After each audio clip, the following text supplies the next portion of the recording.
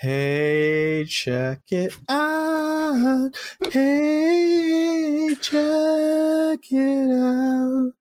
We watched We're All Going to the World's Fair.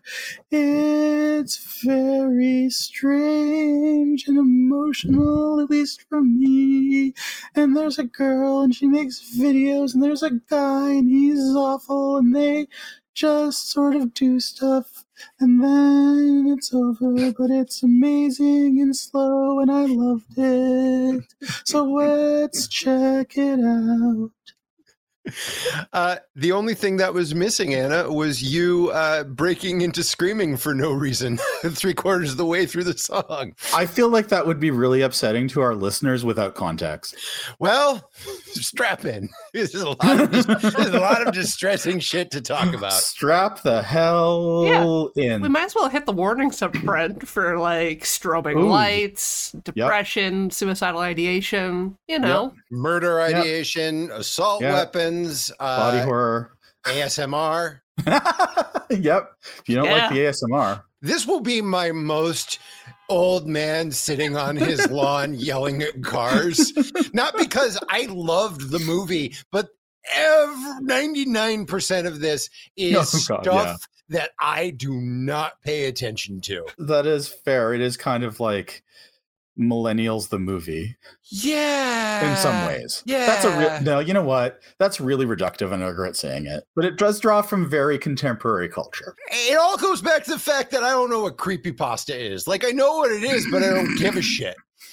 That sounds like you do know what it is. I do. I read one once where all of the Disney characters were melting and screaming at each other's faces and just like, and then Minnie tried to put on her lipstick, but her fist went through the back of her head because she was melting and everyone was crying. And I was just like, why am I reading this? I'm not even sure if that's creepypasta. I don't know. Well, it may or may not be. It was a short paragraph that was terrifying. What I'll say is I also have not really engaged with creepypasta. I've watched some videos about creepypasta, but I've never like sought any out. So I only have like a passing familiarity. I have this is going to be a top episode for people younger than us making fun of us. Well, I know about all the weird Garfield shit. What, like Garfield minus Garfield or the other stuff?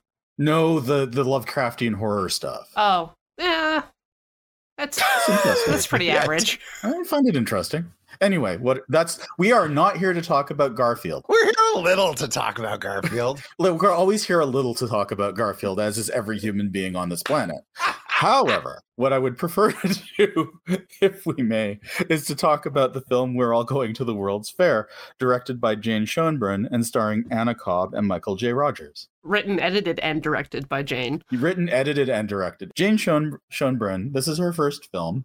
She's a trans female woman. I don't know why I paused. Why'd you turn into a Ferengi? What is that? A female woman? Trans female is what we say, though. I was just like, should I say person? No, that's dumb. Why would I say trans female and then person? Never mistake women for people. Never. Hey, America, hundreds of years and still going. We got this. Oh my God, I'm gonna get tossed out of the trans lady club that I'm probably not even in yet. But you'll be in the trans lady woman club. Great.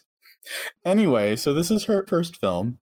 It is currently available for streaming on Apple Plus in Canada. I don't know where it's streaming elsewhere, possibly everywhere. The same. Literally everywhere where you can download information. I think it's up on Wendy's.com. Like it is very available. It's very available. It's got a really good score on Rotten Tomatoes from critics and a really bad viewer score on IMDb. So that's a thing. It's also possibly still playing in a theater near you, although less likely by the time this comes out. It's going around to, I think, smaller theaters across North America and maybe elsewhere. It is playing here in Los Angeles. Okay. And supposedly it's going to land on HBO Max eventually. Nice. It did play here for a few nights at our local Cool Movie Theater. And I read an interview with Jane Schoenbrunn where she talked about the movie being a movie about the trans experience, but not a movie about trans people, which I think is really interesting. And I wasn't aware of this I've watched it 2 times. And so when I watched it the second time, I was trying to watch it through that lens as well. So I have some takes on that. But yeah, aside from that, I really loved it. I'll go into it. But Corey, Josh, what did you guys think in general? Corey, Josh, whichever. What are your thoughts about everything? I mean, first of all, I'm going to say that the young actor playing Casey is astonishing. Right?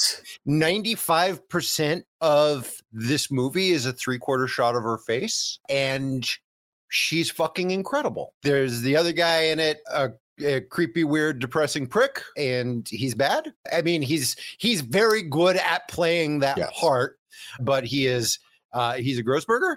And the movie, like I kind of said at the beginning, there are a lot of parts of the young person internet experience that I knew about. Ladies and gentlemen, appearing one night and one night only, the young person internet experience. Hey, everybody, do you like Garfield without Garfield? Oh, shit, they're going to play the oldies. They're doing Dancing Hamsters. No, as far as just like weird horror MMORGs and shit like that, and creepypasta and creepy videos and things, that is all, and challenges. The only thing I know from challenges is that for a week, everybody thought they should eat Tide Pods. This is a little different. So it was a learning and understanding experience. I feel like this is the kind of movie you could watch 62 times and still pick out new things. And Anna had told us before we had watched that the director was a trans woman. And so in the back of my mind, there was a little thing that was like, I bet this is in some way about the trans experience, but as cis garbage, I probably do not know where to look for it. I can kind of put together some stuff, but I don't want to. It's not that it's not my. It's above my pay grade. It's stuff that I don't understand. So I'm interested in hearing more about it. But and then the other thing is, I can completely understand why it gets low viewer ratings, because the only other movie I talk about, Censor also has not great viewer ratings. And I think it's because there is a cross section of genre movie fans who want to see the big kills and the stab, boom, crash and the quick cuts and the things. And if they are told that something is a horror movie, there is a series of expectations that they have about a horror movie. And very quickly, I kind of put together none of that here. That's not going to happen. This is like psychological horror, but it is so tucked in. It's so tamped down that you got to sit an inch away from the screen like your grandmother told you not to. I liked it. I didn't get all of it. Oh, I want to shout out David Lowery, the producer, who is the director of everything from The Green Knight to Pete's Dragon. Right, of course. I knew that name was familiar. And who did, well, probably you thought like I did at first, is lead singer of Camper Van Beethoven and Cracker. I'm kidding. Nobody thinks that besides me. I'm 90. And he's been on a couple episodes of Blank Check, and he's a smart, funny guy. And I feel like he just threw money at this and stayed the fuck out of the way, which I really appreciate in an executive producer. Anyway, that's what I thought. Corey. Hi, young person from the internet here. Hi. Don't dox me. Are you doxing me? Corey, when you say young person from the internet, I am of the millennial generation. I grant you that, but are you not of the upper side of the... I don't know what you're talking about. We're all the same. Why are you calling my friend old? That's not cool. Because she's in her 30s. That's not old. I'm old. That's not young either. I'm about to be goddamn 50. Corey's a spring goddamn chicken. Corey's way younger than both of us, but I don't think I'd call her a young person per se. And Corey just cut all of that because Anna and I talked over each other for 45 minutes. Hey, Corey, what'd you think of the movie? Oh, wow. Okay, so I really liked the movie. I saw myself reflected in both of the characters, and it just felt like such a tightly controlled, personal, intimate experience that sort of hit on a lot of stuff from my past, from when I was around like 13 or so up to later teens. You know, spending time on internet forums, making stories with people, and producing stuff with no audience. Yeah, this was like a time tunnel. It's just like, look at me a decade ago even, and it's there. When you were 25? 23. Sorry. Are you only 33? Yes. I apologize. I have misrepresented you. Yeah, I'm a young spring chicken, not yet through my salad days or whatever Shakespearean term you might. I say we get into it. Before we get into it, and I should have said this at the top, we are going to spoil the crap out of this. And I do think it's like, if you have any inclination to watch it, I would absolutely say watch it before you listen to this, and we wreck everything. If you don't know if you want to watch it, as Josh has said previously, by all means listen, and hopefully we'll convince you that it's worth a look. Yeah, and it's a funny movie to say that we're gonna spoil. We're gonna say all the things that happen in it. Sure. But it's gonna be a little dancing about architecture, because like the experience is the experience. Because and I don't mean this in a derogatory way. About 7 things happen in this movie. And it's highly ambiguous. 7 plot point things is what I mean. Not 7. 100 bajillion emotional things happen in this movie. Yeah. 7 plot things happen. Well, I mean, let me put it to you guys at the top here, which is why the spoiler warning. I mean, it's being sold as a horror movie, and Is it? I mean, I think... Because I don't know. Well, I don't know if it's being sold as a horror movie, but there's certainly the perception that it's a horror movie. And I'm just wondering if either of you at any point actually believe that any of the stuff happening in the movie was supposed to be real in like a Blair Witch way, or if you clocked from the beginning that this is basically play. I put myself in the movie's hands and reserved judgment until the movie gave me a tell, if that makes sense. When Casey's watching other people's videos, there was one thing that happened that I was just like, oh, everyone's doing bits. Except Casey the thing that's real is that Casey's soul is disappearing from her, but that's not magic. That's just being an isolated teenager. But I would say about halfway to 3/4 of the movie, I was like, there's no magic here. Like there's no spookies. There's no nothing. And I was just like, I'm going to keep an open mind, because if it is spookies, then that's cool as hell too. But it's not spookies. And I think that's even cooler, if that makes sense. Oh, yeah. No, I 100% agree. It's just, it's hard for me to tell somebody that it's a horror movie because I feel like it is not. But also, I feel like that's something that you're supposed to determine as you watch it, as opposed to have somebody tell you. So from the beginning, I did not. And I don't know if it's because of the tone or the performance or just because internet culture in general, but from the beginning, I was like, this feels like some kind of internet thing where people are doing their own take on it. And I honestly never even thought that Casey was actually going down the rabbit hole of madness. I just thought she was playing really, like, doing a good job of playing the game. I was never really worried for her. And maybe that's just me. Because there are no rules to the game. None of this makes sense, by the way, because we haven't started explaining the movie yet. We wish we should. Yes. The rules of the game, it's one of those things, again, that if you have done stuff like this, it will make sense. And if you're like me and watch Love Boat for fun, and that's your idea of a good time, everything's real nebulous, and I don't know what any of it is. Because I'm old man. For all the fuck I know, it could be spookies and ghosts and gerblins, or it could not be, because I don't know the parameters of this world, which is, by the way, fucking really interesting to go into something so cold you don't know what things are. Because I had no idea. I didn't know if this was going to turn into an active shooter situation. I don't know if this was going to turn into a suicide. I didn't know. Like, it's definitely creepy. And there is a sense of like, oh no, is something going to happen? Oh no, is something going to happen? And I think the whole tone of the movie kind of supports that. It doesn't really matter if the performance is real, because there is an element of truth in it. regardless. Yeah, Chekhov's rolling over in his grave. I just checked, by the way. There's definitely a thing that happens in Act 1 that doesn't happen in Act 3 that Chekhov went, I told you, this is how it works. Oh, But yeah. we'll get there. That's for sure. All right, anyways, string cheese. Let's rip into the string cheese. Ugh. I do not like string cheese. That's my spicy take. That's because you're old.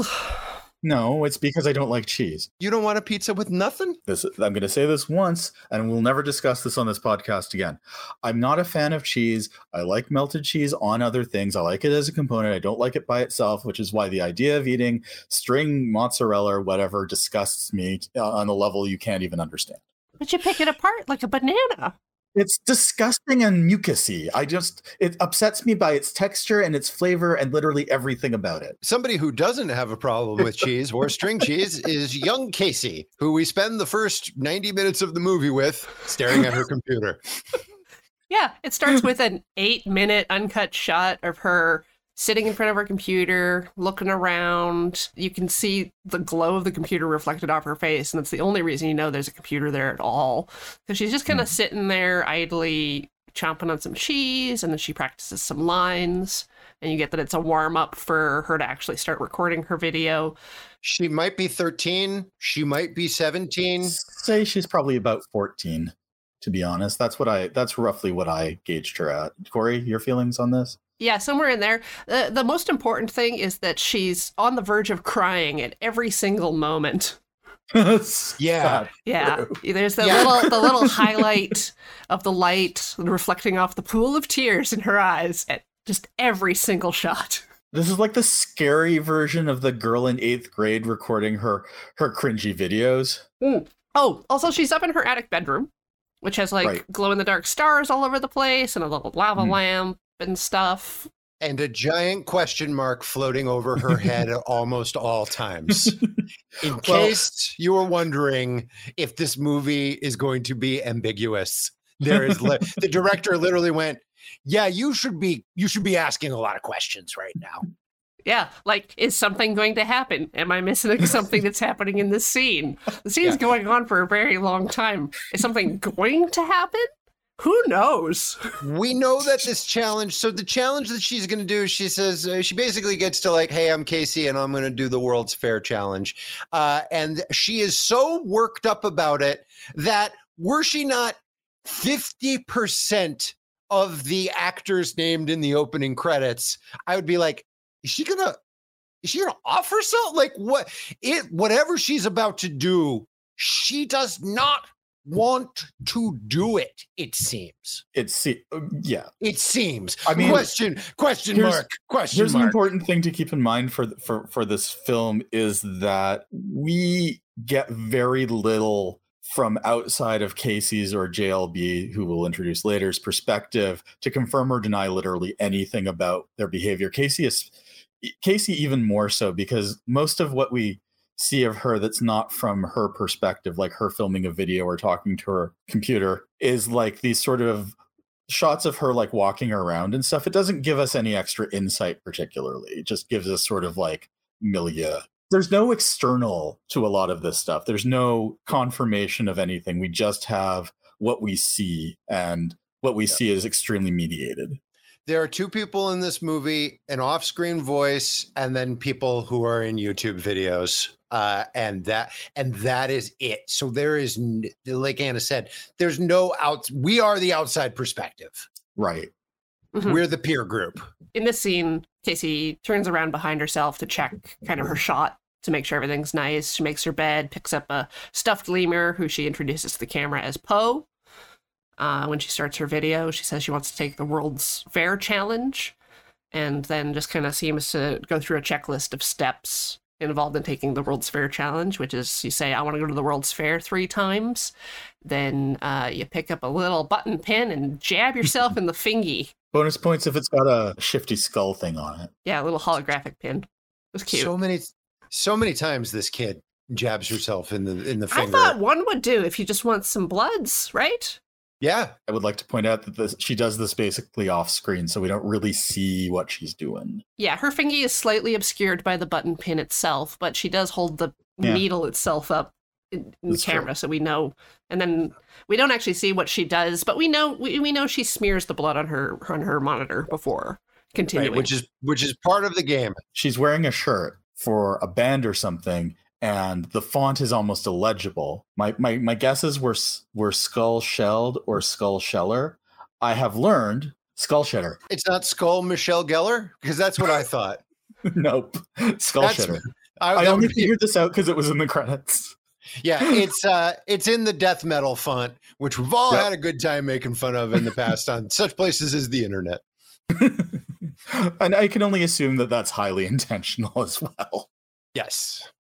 I feel like if you're going to name your band Skull Shitter, it behooves you, if you want people to wear your shirts in public, to maybe make them as illegible as possible. But that's the deal with black metal and death metal too, right? Like it's a lot of, it's obscured logos, it's obscured vocals because everybody sound like Cookie Monster.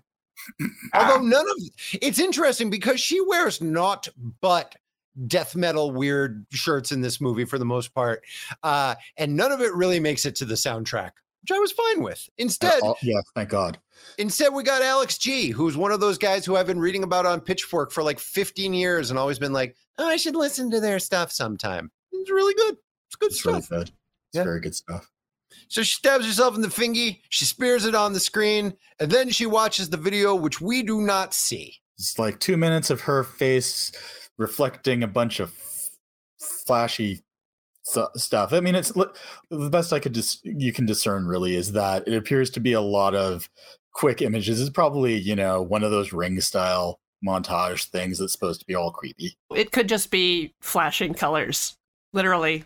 I went back and forth on that because at first I was like, is this some like 2 girls, 1 cup shit? Or is this like, is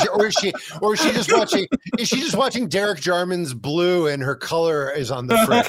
Like, we don't know. Yeah. But I like, and I think if I remember correctly, at the end of the movie, we get some sort of closure on that. But the way that she was staring at the screen, I didn't get the sense that it was debauchery. I'm more team Corey, that it was just colors. It's kind of like you just have to sit here and expose yourself to strobing colors for the duration of the video, and then that's the end. It's actually certainly possible.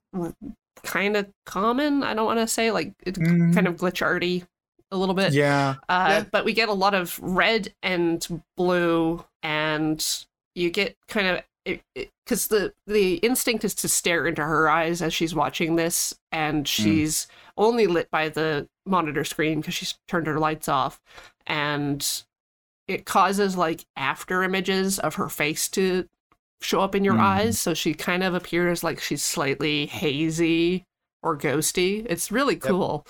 It is super cool, and it's the kind of thing where it's like, well, if this is in fact going to go down Supernatural Street, then like this is a good way to do it. This is good and spooky and weird. And whatever she's looking at, I have no doubt that if we are told later, oh no, this comes right from evil, this is right from the devil's fiber optic connection, it'd be like, oh yeah, I buy that. But she watches it, and then she's basically like, all right, I done's it.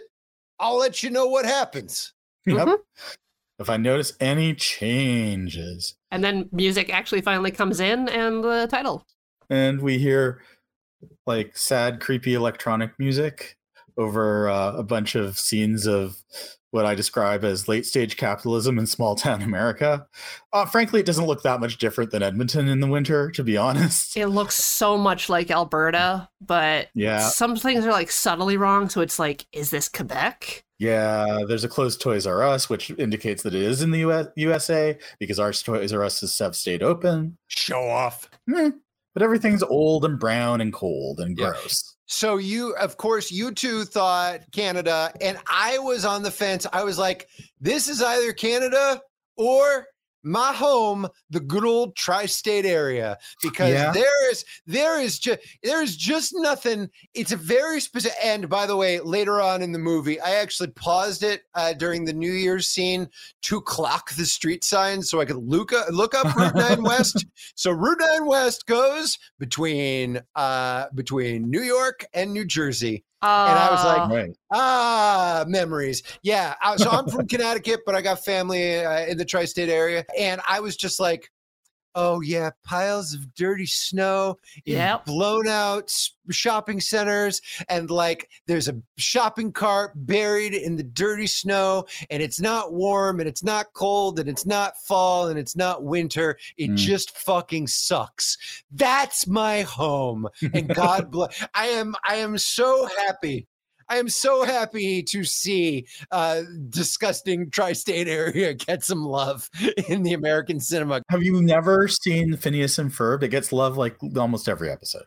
I have never. I mean, as a Disney employee, of course, I have seen every single Disney property. I have seen every single Disney property from Steamboat Willie to whatever the fuck just came out. Well, I'm sure you yelled and pointed at the screen during Chip and Dale when Phineas's mom showed up, right? I haven't seen Chip and Dale yet. Is it actually? This is not the movie we're talking about. Moving on. Very similar films. Sure. Wait, Josh, I have a question for you. Hit me. Casey seems to have a really specific regional accent that I am unable to place as someone who is not from the United States. Or does she just talk idiosyncratically? I need your take. Another thing above my pay grade. I come from the one part of New England / the tri-state area that has no regional accent whatsoever. The reason why I did not fail voice and speech the way that I failed all of my other classes my first semester of drama school was because I speak basically, and I'm sure somebody will call in and be like, no, you don't. I speak essentially nasally, to be sure, and droning. I speak basically standard American. It's funny, when my wife came home for the first time to meet my family in Connecticut, she assumed everybody was going to talk like the Howells from Gilligan's Island. Oh, love him. Yeah. And like that's like a Greenwich old money accent, but by the time you get to places like Hartford and shit, we all just sort of talk like this. So I'll say this. We're going to rule out Connecticut. It's the tri-state area. I'm going to say like upstate New York, New Jersey, maybe. Until I saw that street sign, I was like, this is Canada. Obviously, this is Canada. This is some Canadian dialect because it's an inexpensive movie. And where you go when you want to shoot an expensive movie? You go to Canada. Mm-hmm. And the actor for JLB is Canadian. Yes. Does it have anything to do with the fact that the actress playing Casey also somewhat resembles a young Elliot Page? I noticed that too. Interesting. Because I'm 1,000, I was like, and we just saw, this is not the time or place to talk about it, but my wife and I are doing a Moonlighting rewatch. Jessica Harper from Suspiria, Shock Treatment, and a bunch of other awesome movies from the 1970s was in it. So I kind of thought the kid looked a little like Jessica Harper. But Elliot Page is a great call. Well, okay, moving on to the third scene in this film.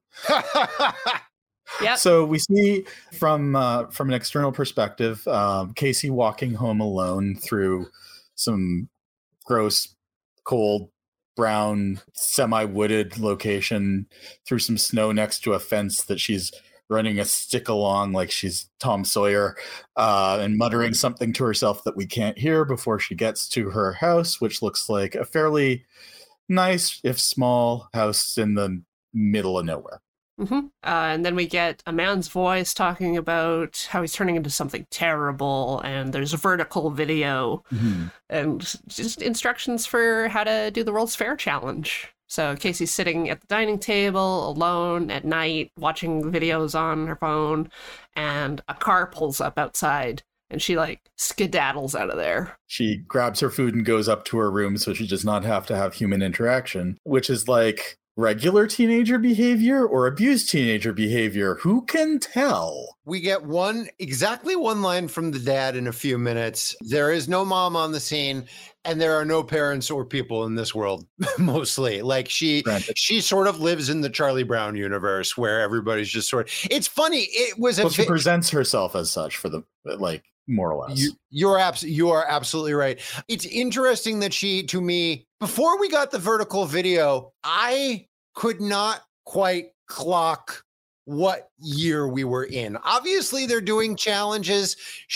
And it's some year. Whenever MacBooks went from black or white to silver. So it's like around there. Right. And then after that, until there was a vertical video and an iPhone later on in the movie, I was like, I'm not quite sure what time we're supposed to be in. And obviously it's the internet age, but she's so free range, or at least is presenting herself as free range, that it was one of the few times that, because Corey talked about sort of the time tunnel effect, not as much of that for me, I'm 1,000, but there was one of the few times that I was like, wow, this has got some mad Gen X energy. Just sort of this, like, I'm left to my own devices 23 hours a day. I think it's set in like 2020, 2021, somewhere around there, but it feels a decade older at least. Well, it feels timeless. It takes place in 2000 in depression. It's just it's bummer. It's the bummer year, whatever that is, all of them. Anyway. When she's watching the World's Fair for Dummies video, there's a line of dialogue that is really distorted. But when I was taking notes, I was watching with subs. Neither Jen or I could make it out when we were watching it without subs. The guy who's explaining it says, if other people's like your story, they will help you expand it, which really brings home that if you can make out that dialogue, which I think is kind of intentionally obfuscated, that this is actually like a game she's participating in. So she's lying on her bed in the evening, watching her laptop from like a couple feet away, and we see there's this guy sitting in a bathroom next to a radiator talking about Tetris. But in his body. His body's doing Tetris, and he doesn't know what's going to happen when the bricks stack up into his throat. Because he watched the World's Fair video. That's implicit. Well, I don't know if it even says that. It's implicit, though. You do the challenge, and then you tell everybody that you're mutating. ? Profit? Yes. Like, is that's it? You're just fun. Social interaction game. Yeah. Yes. It's like well, I mean, like it's like in the earlier days of the internet, when I was a younger person, on Usenet, we would write like collaborative stories where like a round robin format or whatever. Exquisite Corpse. Like, yes. Yeah, sure, exactly. So this is like a modernized version of that, where there's a premise and then you participate and you come up with the weird thing that the weird change that the World's Fair video is causing in you, and you do videos about it, and you hope that people like it enough that they interact with you and help you, popularize / narrativize these changes. Yeah, it's a little like SCP, where there's this collaborative space, and everyone's got some established stuff, but everyone kind of builds together. It's sort of like fan fiction as well, just expanding the universe. Can you tell me what SCP means? Is it Insane Clown Posse? Secure, Contain, Protect.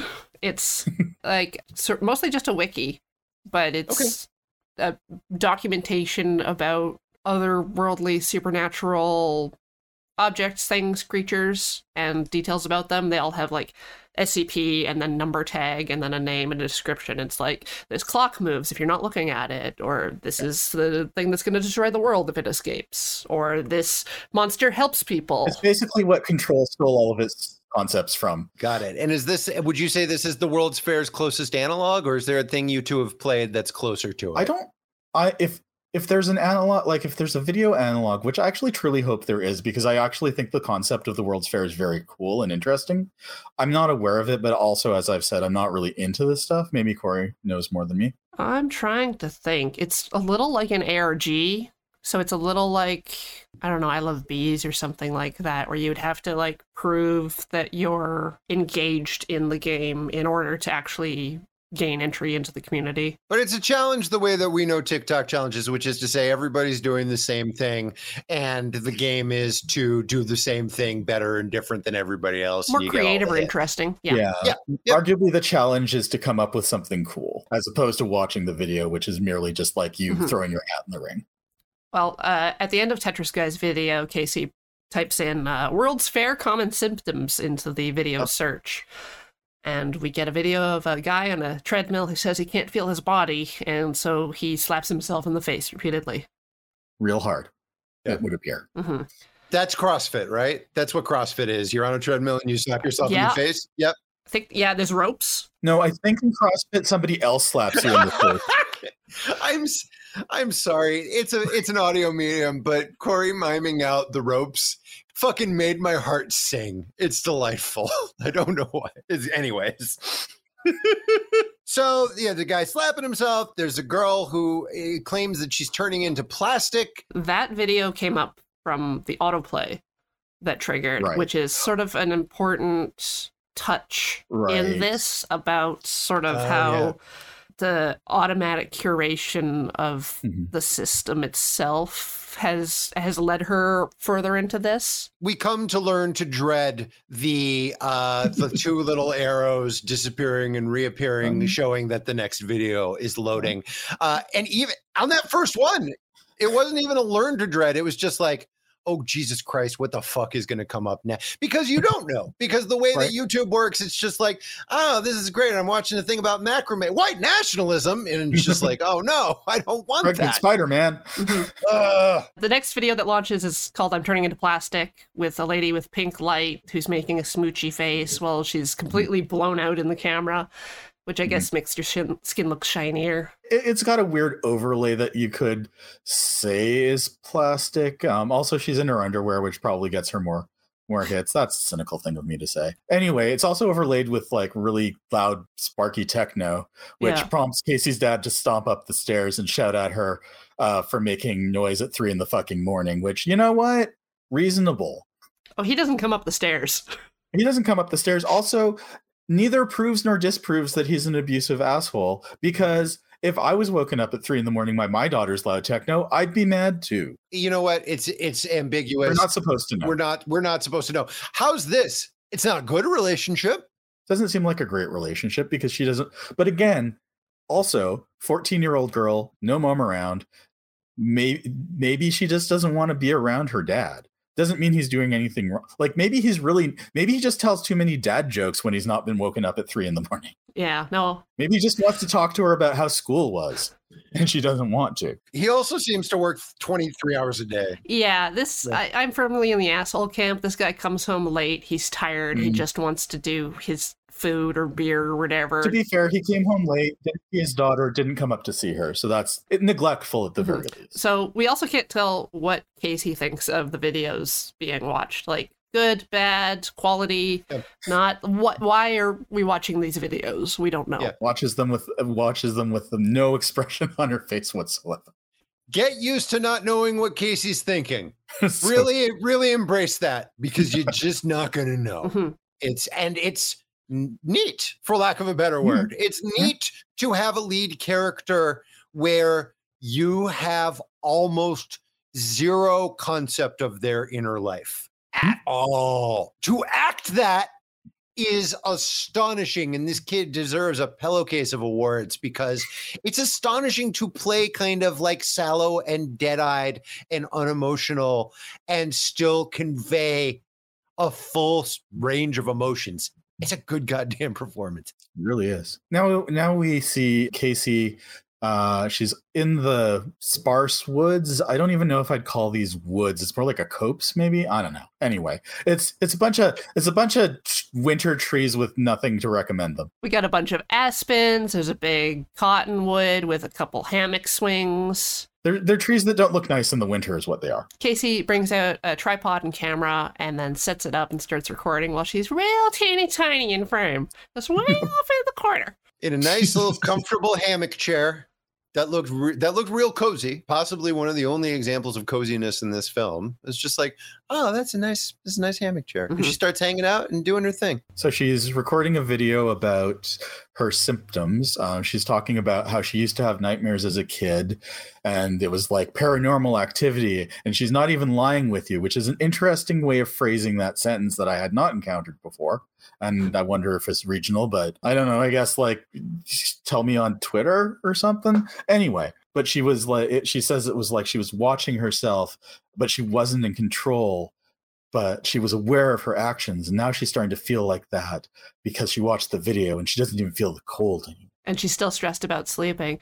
This part was one of the higher impact moments in the movie for me, because the young age depression with just the whole swath of dissociation going on was huge. Feeling frustrated and like you don't have an outlet and confused is present in that. I think she also says that when she'd have trouble sleeping, she used to imagine specifically scary things. Yeah. To comfort herself. Is this where she talks about how she likes horror movies and this is the way that she feels like she could be in a horror movie? And that's the thing. It's definitely not a horror movie, but it is definitely about horror. Oh, for sure. It's about why people like horror, why people participate in it, horror fan culture, how they live. But more than that, it's about the dream that anything interesting would ever happen to you.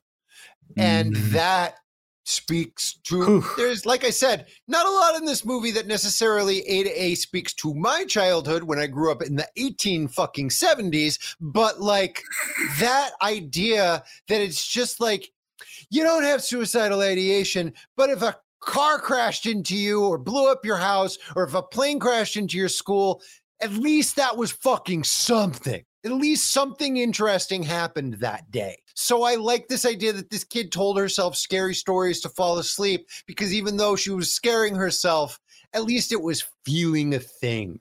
Yes. Always assuming that this is not just performance. Dude, where do you stand on that, Anna? To be honest, it's ambiguous. I just feel like I want to point it out every so often because it's very easy to take what she says as being truth, and it's, you know, it could be all a performance, it could be some truth, some lie, it could be mostly truth.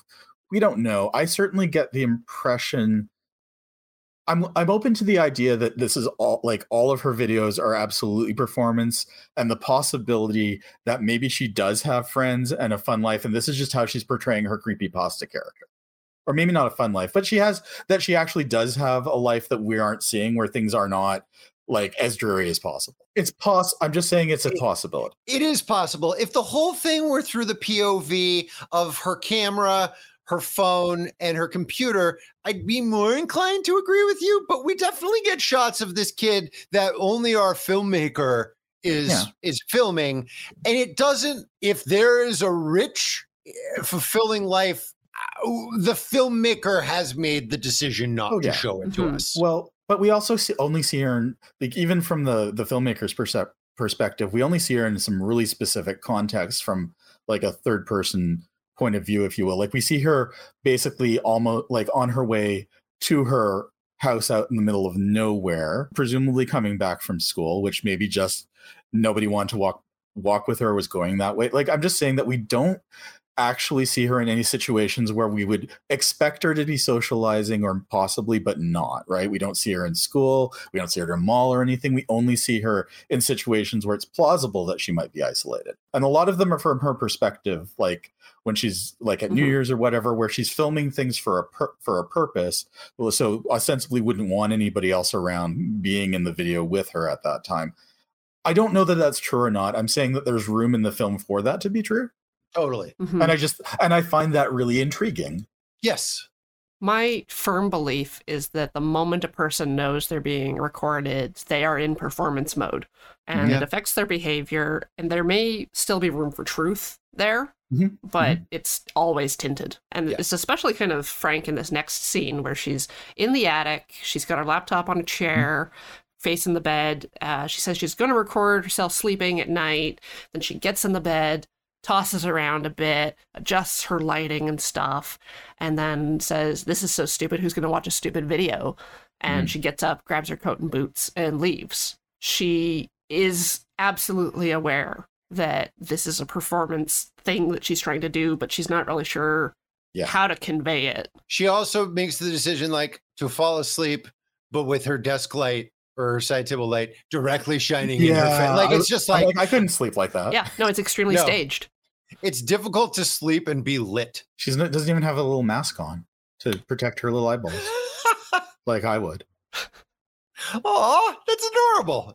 Yeah, it says "Wake me at noon." Oh my God, you are such a future wine mom. This is delightful. It's true. I mean, and I got that a while. I got that like several years ago, and it's just like, man, it's just so strange that I turned out to be trans. I don't know how it happened. It's just so at odds with everything about me.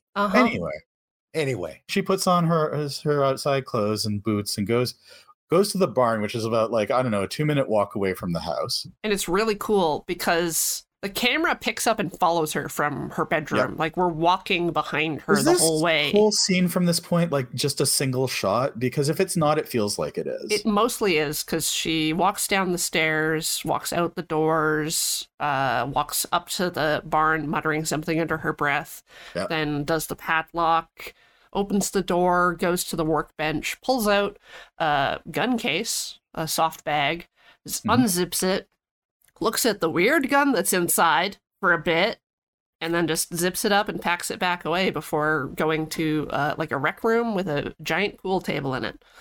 Yeah. This is the exact moment that Chekhov's ghost arched an eyebrow, and so did I, because I still was sort of like, this is a movie. It's going to follow some movie rules. It's going to follow some writing rules. Mm-hmm. This is going to end with somebody having an extra orifice and possibly more. Jane doesn't need your writing rules. Jane's beyond that. I love being surprised. And I love being surprised by things that don't happen. Yes, I mean, not to go too far on a tangent, it's like why I watch all the weird shit that I do. And I think to an extent, I don't want to talk for anybody else here. I think for the most part, because I spent my whole life watching movies and the rest of it writing movies, I kind of know what's going to happen in movies. Like a lot of the time, unless they're weird or crazy or demented or just like not quote unquote good. This is none of those things. This movie's fucking terrific, but I like the movie being smarter than me and being a couple steps ahead of me. So at this point I was like, it's Censor. The only other movie I've ever watched. Yeah. This is going to be. Oh, you saw Spencer once. That's true, but it's just because it rhymed and I got. I was like, "Oh, wait a minute!" You got tricked. You went to the movie store and you're like, "Hey, do you have Censor?" And they were like, "Oh, here, it's Spencer, the movie you ordered." It's happened again. I like that Corey did the phone hand mime thing here, as if I was fucking. I'm so old, I still have Mr. Goddamn Movie Phone's number. Hello, Josh. You want Spencer? No. You have the number of the only open video store in North America. The one from the Blockbuster TV show. So she looks at the gun, which the wiki describes as a shotgun, right? And I describe as a fucking assault rifle. Yeah, that's my impression too. Unless it's one of those combat shotguns, maybe. I don't know. It's got like a clip and a weird shoulder stock thing, and then it's got these other attachments I think that are for straps, but they're on the side facing us, so they obscure what the barrel of the gun. So it's really hard to figure out what's going on in this bag, and I hope the ammunition is stored somewhere else. Important thing is, big gun does not look like it should be legal to purchase, but this is the United States, so I presume it is. It's also clear that she isn't discovering this for the first time. Oh no. She just like looks at it periodically. But she goes into the other room and turns on the projector, and I'm like, home video time. And we hear a woman's voice shushing, and I'm like, oh, she's watching videos of her mom. Because there's no mom, but no, it's actually a real ASMR video of a lady that tries to shush you back to sleep after you have a nightmare by waving her fingernails at the camera. and talking to you in ASMR. There was a split second because it's shot so up close and hazy that I was like, did Casey record this video for herself? with like crazy fingernails and a different hairdo and a little blush or whatever? Like, did she do this as a very elaborate self-soothing technique? Wow. She did not, but it is a testament to what an open goddamn weird book Casey is that I wouldn't put it past her. Right?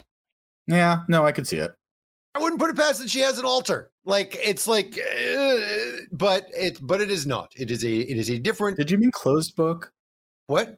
Did you mean closed book instead of open book? A blank What I actually meant was neither. I meant like a blank page. Oh, okay. An open book with blank pages. That's an old American phrase, you guys. It's a good old U.S. phrase. So after the squid appears, the pages are blank. Right. Got it. Right. Okay. Hey, didn't we agree never to talk about Sphere again? I don't know what you're talking about. Never heard of it. Remember, we were all holding hands. Anyway. I don't want to do Sphere callbacks. So anyway, Casey watches this comforting video to help her fall asleep, and then the player autoplays. And it's the worst fucking thing in the world because it's a creepy video of Casey, still image of Casey looking at her computer, except it becomes progressively creepier and more distorted, and the eyes get black and stuff. And then there's creepy noises in the background. It's an evil laugh. There's an evil. It's like a Halloween ambience tape. Yeah. Ambiance tape. There we go. It's interspersed with flashing screens that say in caps, "You are in trouble. I need to talk to you." And that's not the sort of thing that I think anybody wants to see in the middle of the night when they can't sleep. Yeah, but it lingers on screen for quite a while because we do the slowest fade on the planet to daytime outside. Well, and Casey walks up to it and she's like basically like in front of the projector now staring at this. And then, yes, it crossfades very slowly to like a sort of a woods thing. I don't even know what to call these because they're not woods, but they've got trees.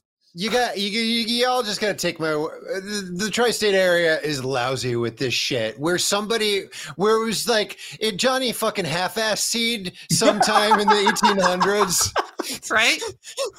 Like was just like, seriously, there's a handful of seeds. Here's some tree. It's too. It's too cold or hot or something. It's too cold or hot or something. I'm done. It's just we just have a lot of fields that have like 8 trees. And then nothing. And I don't know. And it's desolate. It's absolutely in winter. Look, it looks nice.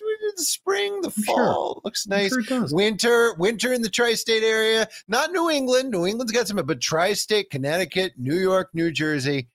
It's ugly. It's ugly. Perfect for this film. Eventually it finishes crossfading.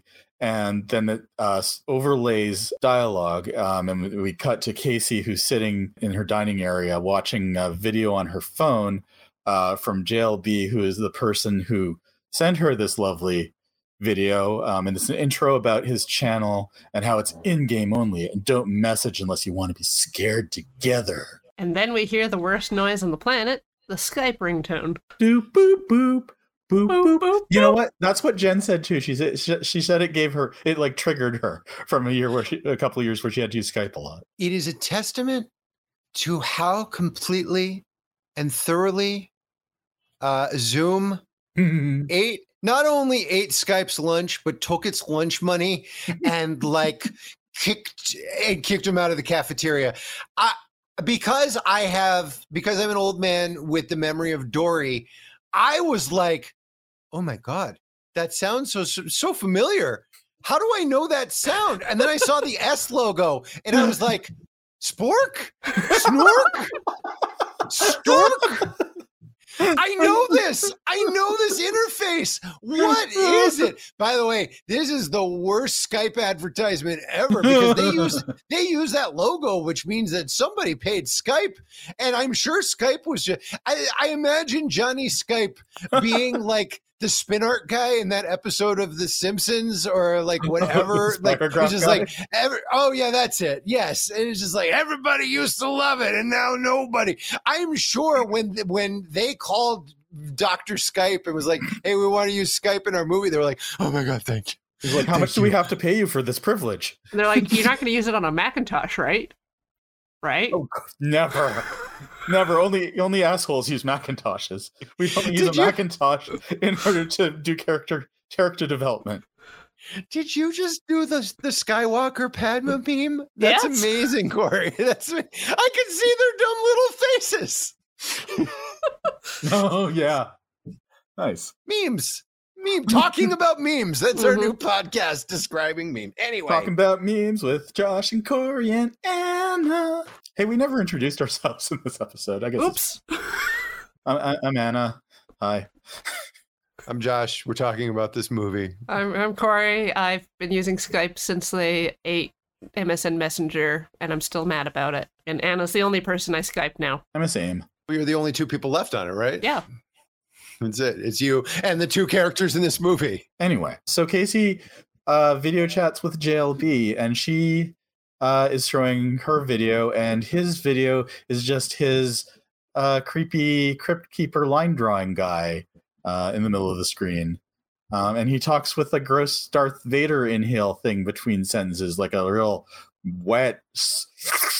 I can't even do it, but it's really gross. And we in the audience understand very, very quickly that although he is using his something that it looks like you would draw on your like notebook when you're bored and trig, Yep. like it's good, but it's not that good. Like it's still like it's board and trigonometry horror drawing. Yep. But we can tell from his voice that this is a full-grown adult man. Oh, Mhm. certainly. This is a adult man human. And hopefully an adult man human who is doing this particular voice and breathing thing as character and not because that's just how he is. Although he's still awful because he proceeds to mansplain the World's Fair to Casey and explain it to her, despite the fact that she is participating and clearly knows what it is, but he doesn't think she knows as much as he does, and claims that it manifests your deepest dreams and your worst feelings, and that's what generates the change in you. Because he's the lore keeper, you know? Yeah. Yeah, he's the lore / gatekeeper. Mhm. Now I want to ask you two questions. Have you two had to deal with a jamoke like this? Yes. I've seen jamokes like this. They have not, fortunately not turned their attention towards me. Corey, have you? Is there an example of some type that a mansplain? Obviously, you have been mansplained too. You're on Thank a you. podcast with me. Thank you. But is it this specific kind of guarding of the lore? I guess is the question. Like. Yeah. Let's see. I have to buy some Warhammer figures. So 2 days ago, I had to talk to a man at a Warhammer store. Oh no! I'm You so didn't even sorry. have to go back to your childhood. No. Oh no! No, this happens frequently. What are you talking about? No, I'm not. I understand. I was more curious if there was like an example from your child, but of course it happened 2 days ago too. Corey is a female presenting human being. I don't know why I keep saying shit like that. Thank you. Thank you. Corey's a lady. Oh, Whoa, whoa, she's a lady. except in the SCA, I'm a lady ship. Right. That's another avenue for There you go. mans to explain things. It would be like, I'm entering the archery tournament, and there's the mans explaining archery to me. So do you know what a bow is? Yeah. Anyway, my point being that Corey's a lady who is also a geek, and so who would like to participate in geek spaces, and thus has probably been mansplained to at least once a week for like the entirety of her life since probably junior high at best. Totally, a thing that I completely understand. So that wasn't exactly the question. I was just curious if there was a specific sort of lore internet explanation that she had to run. Yes, although I've now transplained Corey's life, which is probably also rude. Mhm, mhm. Did you just say transplant? Yep. I sure did. Oh, there's a phrase I can never use, but I'm glad it exists. I mean, I don't know if it does or not. I was just like, well, what am I supposed to say now? I suddenly realized that what I did was I jumped in and explained Corey's life for her, and that wasn't cool, and I'm sorry. Hey everyone, welcome to a complete cul-de-sac that I created. I apologize. Farewell the last 10 minutes of this conversation. All right. So Casey and JLB are talking. Casey's on webcam. JLB isn't. The frame rate's low. The voices are tinny. And the movie decides to change perspective. Mhm. So we are now JLB watching Casey interact during this call. And JLB wants to help, but wants to know if, Casey's in it for the long term. Wants to know if Casey's telling the truth about, the not feeling the cold or things like that. And, the video changes people. So you keep making videos so I know you're okay. You have to promise they're not making this up. For a guy who behaves the way he does later in this film, this is just chef's kiss in a sarcastic way. Thank you for saying it was sarcastic. I'm sure we were all for a second like, wow, Anna's really got this guy's back. And I respect that. No. He's bad and he lives in a very nice house. He Yeah. looks like Moby if he had a wasting disease. The call finishes. We're looking at his desktop. Then we pull out to see him. He's an older, baldy man with a Argyle pattern pullover, and there's doodles of scary faces all over the place around his bedroom office. Weird dolls. There's lots of clown dolls. He does not seem like somebody who should be talking to 14-year-old girls on the internet. Mm-hmm. But later we see him lying on his bed watching his own screen of Tetris Guy talking about, you know, the dream he had about Stitch plushie, and he dreamed about like hugging it and taking care of it and living with it forever. And he wanted to win it, which I guess is like a you go to the arcade and you get tokens. Yeah, like a skee ball thing or like something. a skee ball probably. thing. And then he talks about how his arm stuff appeared, and he's got like on his inner arm there's some grody stuff, and the camera gets in real close It's like gross oatmeal. as he picks at it, and he's just like, what's going on here? What's going on? He turns into Edith Bunker. Yeah. He really does that. Archie, there's What's going nerds on on? my arm. It is like oatmeal and nerds. Yeah. And it is just disquieting and yicky enough. And in the back of your mind, as the person watching, I was like, oh, this is damn effective on a very low budget, and I am squicked the fuck out. Mm-hmm. It's like when Homer and Bart were faking leprosy. At this point, I'm buying in, and I'm like, okay, this is a movie about a spook. This is fucking fear.com, and it's, you know, and spooky shit happens, except good. What are you talking about? Fear.com is great.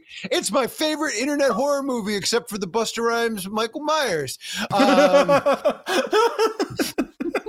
two best internet horror movies of all time. Looks like he was into computers, this guy.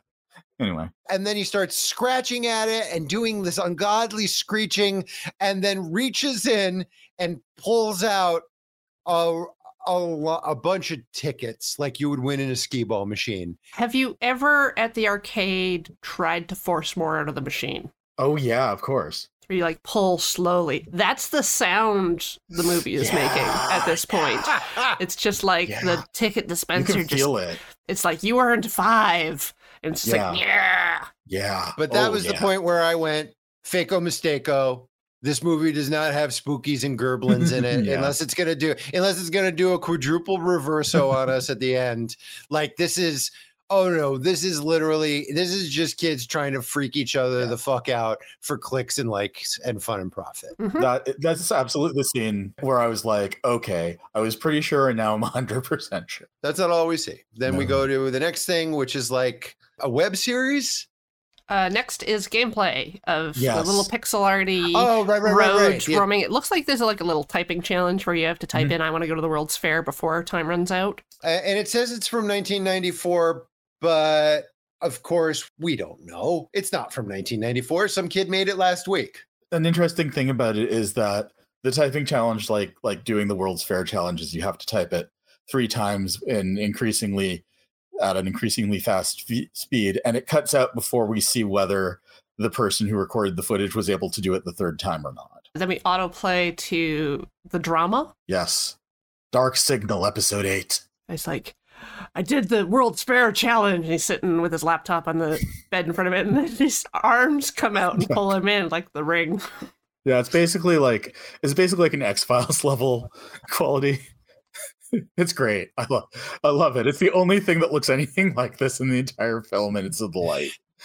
If the director, writer, editor lady wanted to make the complete series of this, I would watch. I would watch every goddamn episode. In fact, I'm just going to say it. You want me to guess right an episode of Dark Signal? I will guess right an episode of Dark Signal. I'm putting that on the table right now. Then the most exciting part of the film happens, for me anyway, because the whole time I've been like, there's a YouTuber that I follow on Twitter named May Leitz, also known as Nick Spheres. And I was like, is this the movie that I remember her saying she had a little part in? And I kept going back and forth and thinking maybe I just just mistaken it. And then she pops up with her little wings, and I was like, May! Yeah, the video's titled Demon Wings, and she's just sitting there making a creepy face in front of the camera, and For I'm like, 40 seconds. What is the point of this video? And I was like, oh, she's saying she grew the wings. Yeah. But mostly I was like, Yes. hey, it's May. That's why Anna wanted to watch this movie. I mean, that is part of why Hannah wanted to watch this movie. That's not incorrect. I mean, I heart May. I'm not familiar with her deal. What does she do? She is a trans woman who does really interesting deep dive videos about horror and like really disgusting movies and stuff. You'd love it. I would love it. Yeah. I love it. I love it right now, unabashedly. That's fantastic. I'm gonna watch her shit. That's She great. has a bunch of videos about just like disturbing videos that nobody should watch, but that she's watched, so she'll tell you about them so you don't have to. It's great. Oh, that's fantastic. I really like her channel. And someday when my copy of her book Fluids arrives, I will read it and become horribly disturbed, as I was meant to. I mean, you had me at fluids. Because I did not know who this young woman was. To me, I was just like, this is another person in the movie, and she sits still for so long, about 40 seconds, I would say. Mhm. That with this sort of fixed. I didn't see it as a creepy face. It was more of like a cat got the canary kind of face. But Yeah, that's creepy. that's not creepy. That's just smug. It's just May's face. I don't know what to tell you.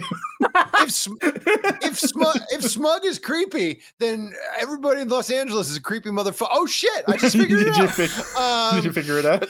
But I was a guy, so there was part of me. I guess y'all weren't expecting it because you were just like, "Yeah, it's me. We love her." I was expecting, like, at any minute, like her face was gonna devil's advocate, or like it was gonna go boom. Oh, that was always a possibility. I was just excited to see her, regardless. Yes. This whole movie, literally at any second, I was expecting like somebody to just pull out a straight razor and cut open their face, or bugs to be Sure. there for no reason, or just like any kind of those, like any, you know what I was waiting for? I was waiting for jump scares. Yes. Oh, This movie has not a jump scare. it has potentially one jump scare, depending on how jumpy you might be. Yeah, it was maybe an eek scare, but like, again, there's a lot of language of horror movies that this movie talks about and matriculates on and dances around, but doesn't do. Mhm. And I don't like that. Well, this movie isn't trying to be scary, I don't think. It's trying to be unsettling. Yeah. It is trying to be, Yes. it succeeds in being enormously unsettling. And I think part of that is that sort of like, when's the other shoe going to drop? When's a knife going to come out? When's a bug going to come out of somebody's mouth? Mhm. When? Mhm. And it never fucking does. So, speaking of fluids, it's time for JLB's midnight microwave milk snack. Okay, can we talk about how he fucking microwaves his milk, please? I've done that. No. It's not the fact that he's microwaving his milk. It's the fact that he put his milk not dead center on the turntable, so it's making a little circle, and it's just like so anathema to how I live my life. What else are you supposed to watch while the microwave's going? You don't. You go. You look at Twitter or something, or get your toast ready or what have you. You do this in a mug, good sir. With like nutmeg or sugar or something. Oh yeah. Or not. Look, you want to drink a warm milk, you drink a warm milk.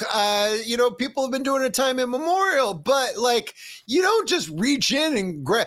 And to that point, so it's like not even warm milk. He's just like room temperaturing it. Also, there's very little in this world that I want to drink less than a glass of milk, regardless of temperature. Maybe when it's cookie time. Not even. Visceral disgust, not unlike string cheese. Pause the fucking podcast. Oh my god. Is this I'm my kidding. worst hot take? No, I'm not saying milk is bad. I'm just saying I personally dislike it. No, I don't drink. It's not like after a nice walk, I come home and pour myself a big cuppa. No, nobody wants to drink a big glass of milk unless you're in a fucking breakfast cereal commercial or some shit. No. But there are times when milk is applicable, and it's when it's 2:00 in the morning and you've eaten all of the salty snacks in the house and you need to Zamboni your mouth, but you don't want to brush your teeth because you might eat more. So what you want to do is you want to just sort of milk it away, to just leave like a neutral playing space. That's here's the thing. We all do this, right? No. No. When I was a kid, my wonderful, blessed saint of a mother would frequently make us meals that were like chicken and corn and rice and a big glass of milk. And it was just so much like white pale that like the idea of drinking milk now turns my stomach, like by itself. I'll have it on cereal and stuff, but I will not have it by itself, regardless of what's happening in my mouth. What do you dip cookies in? I don't. I just eat them without dipping them. Cookies are fine on their own, guys. You have two options: milk and coffee. No, I don't drink coffee either. You're learning a lot about me, and I feel like all the most interesting stuff too. Yep. You want a list of things that Anna doesn't put in her body because it's like save it for the Patreon, whatever. All right. So JLB takes his tall glass of lukewarm milk and sits on the couch and sketches some more warped faces. And then he sits at his desk in his bedroom monologuing over a Casey video. So he has a really, like, we'll see eventually how extensively huge this mansion basically is. It's basically a mansion, I'd say. It's got way too many rooms. At the very least, you would shoot a Lifetime movie in it. Like, it's not necessarily a mansion. It's not necessarily, it's not a house. It's that sort of in-betweeny. I don't know. When I think of mansion, I think of Richie Rich. It's just a big, nice house. He walks through it at a certain point, and it's like there just keep being more rooms, like an improbable number of rooms. And we see it from the outside. It is very large. But anyway, mansion or no, he's got this huge, very nicely appointed living space that he could be in any part of. But he holds up in his like tiny, kind of a shithole of a bedroom that looks like, it's basically like a teenager's room. Yeah, it looks like a kid's room. Like he grew up in this room on that bed.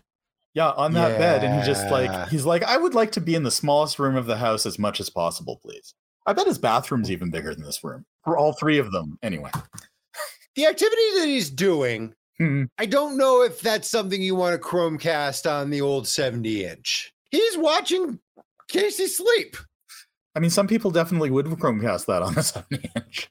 Yeah, hundo P, but not our fella. And speaking of jump scares, this was just like, because this guy is so creepy, and we don't know what JLB's end game is. We have ideas, we have concepts, we have theories, we have things that we can look at the world around us and go probs. But he's watching Casey sleep, and I was just like, please. Hands at 9 and 3. I don't. Yeah, I need to see both hands, streamer. Sir. But thank God he is watching her out of big air quotes concern. Well, at least he's watching a video she's uploaded herself instead of having somehow like hacked her webcam. Yeah. We learned that Casey's cracked the code on filming herself sleeping, if she is in fact sleeping, right? Which she probably isn't. I mean, it's like 9 hours long. It's impressive, whatever it is. Wait. This is the part where I think she's actually sleeping and you guys think she's performing? How does this happen? Yes. Whom's to know? It's true.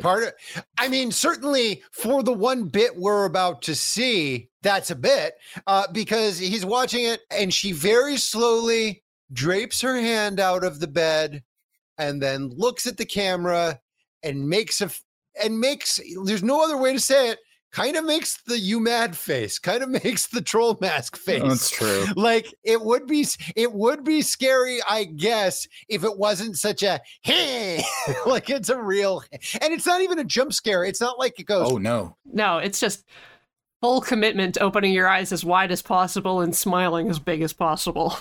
The opposite of jumping. It's a sit scare. And JLB's is like, oh, wow, it's just like Paranormal Activity. Keep making videos, man. Well, I mean, he's using her own language at her, which is gross.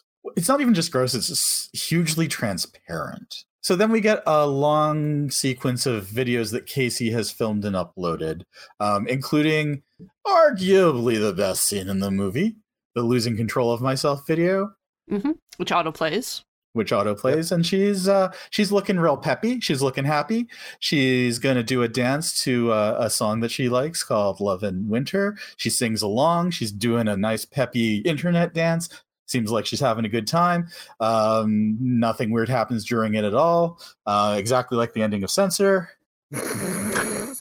And then it's on one hand, it's like the one time in the movie that you see her quote unquote acting like a teenage kid.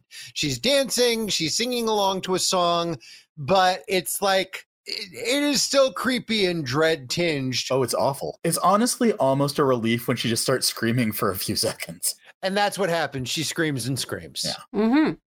It's basically a cringe performance. I would be hard pressed to do a better parody of like a young girl doing something that she's going to upload that is going to be cringy and get her teased at school than this. Mm-hmm. And let's say if one were doing a trans reading of this movie and she appears in the scene with her hair straightened and possibly makeup on, and she's dancing to a really girly, upbeat, slightly romance, slightly kiddie, like naive thing, and then starts screaming, like it's just like on the front, A-OK, inside, screaming. Yeah. Yeah. Valid point, which I had not considered. That's really interesting. I wonder if that is part and parcel with the plastic lady from the beginning of the picture. If there's something about that she's drawn to the idea of femininity as a performance. Yeah, well, she's like barbifying, right? Yeah, but why is Casey watching that besides the computer was like, here's what's next? Yes. But she gets hypnotized by it in a way that that's interesting. And there isn't a lot of gender stuff in the movie one way or the other. These are the two examples that I was able to clock as a dummy. What I drew from it from a trans reading perspective was I looked more at the relationship between Casey and JLB. And the idea of like all the people participating are trying to remake themselves in some way, right? And the idea that this is who they truly are and they're becoming that because that's how the World's Fair works. And so you have Casey who's trying to become, transition, if you will, into something else. And you have JLB who's trying to stop her from doing it on some level. I'm pretty sure the World's Fair is you die at the end. Right? He doesn't want her to go to the World's Fair because that means she's dead. Maybe I'll talk about this then when we get to the end of the film because it is more relevant at that point because that's the thing I'm talking about. So I'll circle back to it. So then we get a tour of her school, which is a graveyard, which seems like a weird place to go to school, but you do you.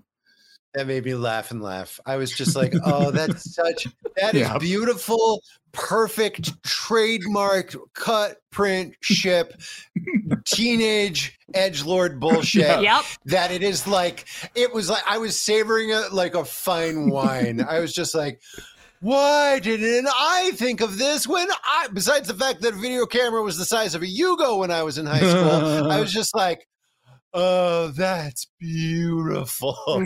I love it. There's going to be a shooting at the end of this movie. The next video, Guess Where I Am Today, where she's just standing beside a busy road and then pans over to the AutoZone is 100% like a video I've made. Yeah, that's like the real, that's the real YouTube experience. It's something that only makes sense to the person who made it. It's like a dumb idea that you had that you have the capacity to film, so you just do it. And you're like, well, this amuses me at least. I should see if my buddy Melito has the video that me and another friend of ours made when we were in high school, where we went in Connecticut. Boy, there's going to be a digression. I'll talk real fast. In Connecticut, there's a place called Holy Land, which is a scale representation of Bethlehem, but it effectively just looks like a Bethlehem themed mini golf course. And it's open now. It's back. Somebody put money back into it, but it was just this abandoned thing. And the three of us just ran around and we called the video 3 Jews in the Holy Land. And not a lick of it makes sense, but now I really want to watch it. I really want. There is something wonderful about being a kid with a video camera running around doing jokes for nobody. Yep. Did you two make cassettes of your voices and do like radio shows and shit like that? Heck yeah. It's beautiful. Yeah. Childhood. Media. Anyway. So then there's the dumb waterfall where she talks about someday soon she'll disappear and no one will have any idea what happened to her. Then she has a random thought, which is that her dad has a gun in the barn. And she knows where it is, even though he thinks she doesn't. This is a random thought. Something knocking around in my brain. And that video is shot like up nose, like she's walking around the camera. A lot of the other videos don't have her in it. And then How Was Your Christmas, which is some holiday lights, and she's looking at like a plywood Santa. Stop smiling. Yeah. That was another moment where I was like, some shit's going to go down. Something's going to happen. She's going to set on fire. She's got a gun. She got a nut. But then she points the camera at the bushes with the Christmas lights in it and then wibbles it around a lot so that it's like swirlies. I have seen that scene now 3 different times, and every time I thought she was gonna like punch Santa over or like punch his head part off or something, and none of that ever happened. That's what I meant. I was waiting for she's gonna set it on fire. She's gonna fucking something. Yeah. Something's gonna happen. Nope, just wiggly lights. It's around this time, and it is funny because it comes up later, although again we can't believe the veracity of it one way or the other. It is around this time that I made the note to myself: if this kid's school had a theater program, this would be a non-issue.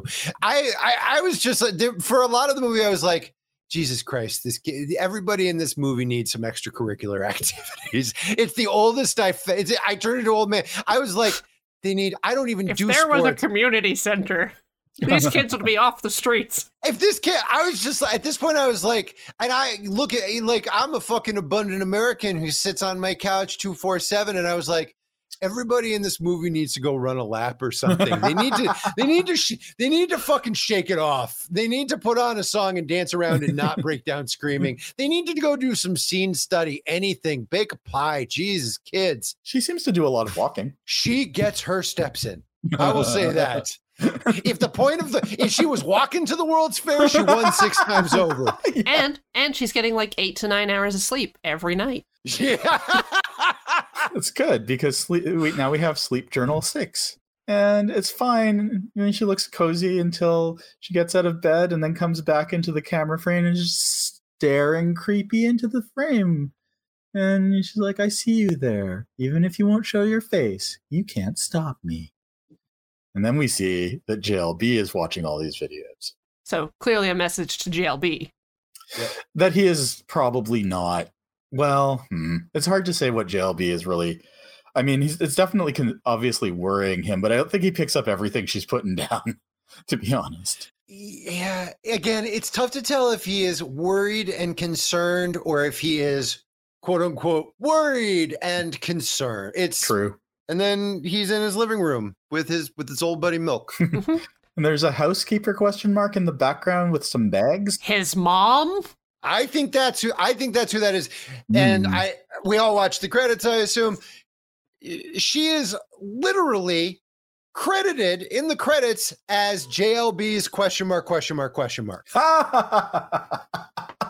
Go back and look. I believe you. That's tremendous. It is absolutely tremendous. I love this movie so much.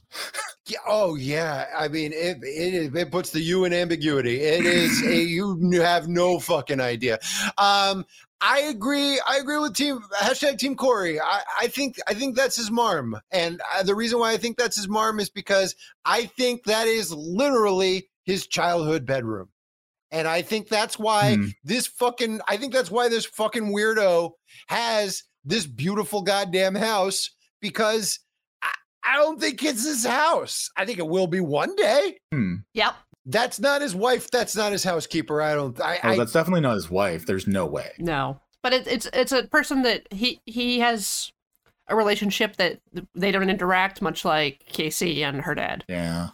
Yeah. Oh, yeah, that's a good point. Anyways, he's on the toilet watching her dance video. Yeah, that's not weird at all. It isn't, because everyone watches videos on the toilet.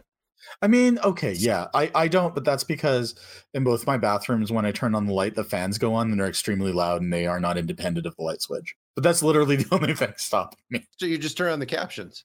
What are you doing? Like, I want to hear the music. We are here. This is an intervention to get you to look at your phone more, Anna. Corey and I have been talking, and we're very disappointed in your screen hours. You're not getting your screen time in, kid. Oh, well, I'll see what I can do.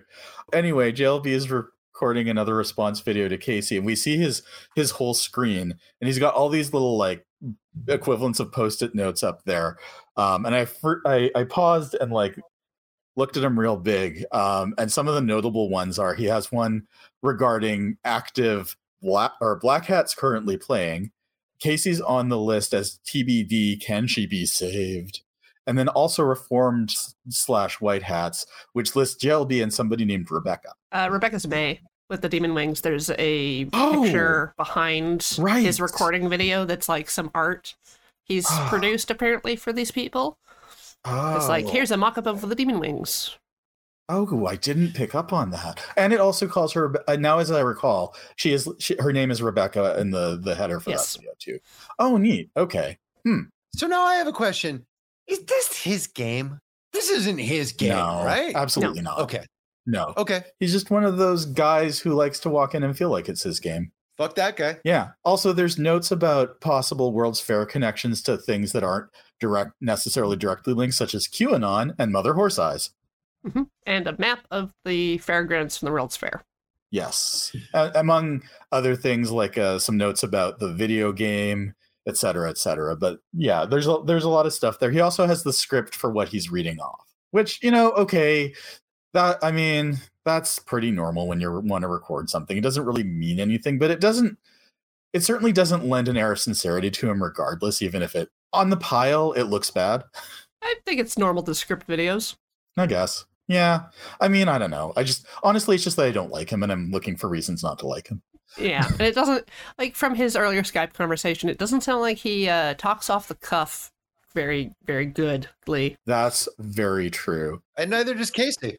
Yeah. Casey actually says in the movie when they're having their first conversation, I don't talk to people that much. He's recording a little video saying that he feels like he knows Casey and he wants to save her, and probably she should keep making videos because that's what he usually says.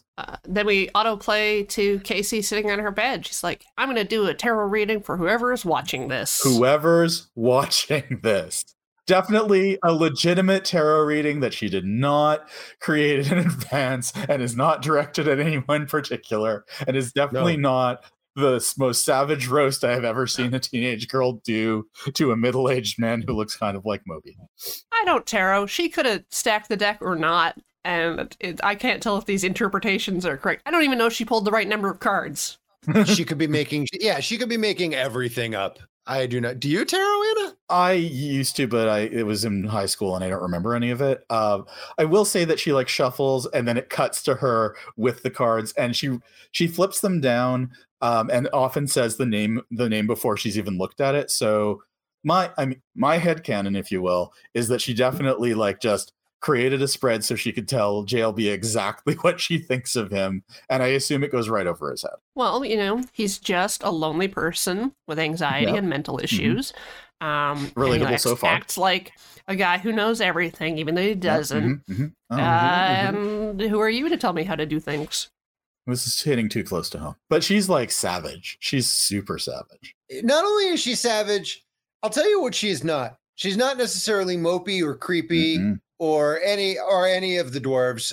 She is, I was saying before when she's doing her dance, this is her being a normal teenage kid. But I actually think probably the tarot scene is the closest to quote unquote, a lot of quote unquotes, a lot of air quotes in this movie. This is the closest to real actual baseline Casey that we get, I think. She looks a little more victorious than about to burst into tears.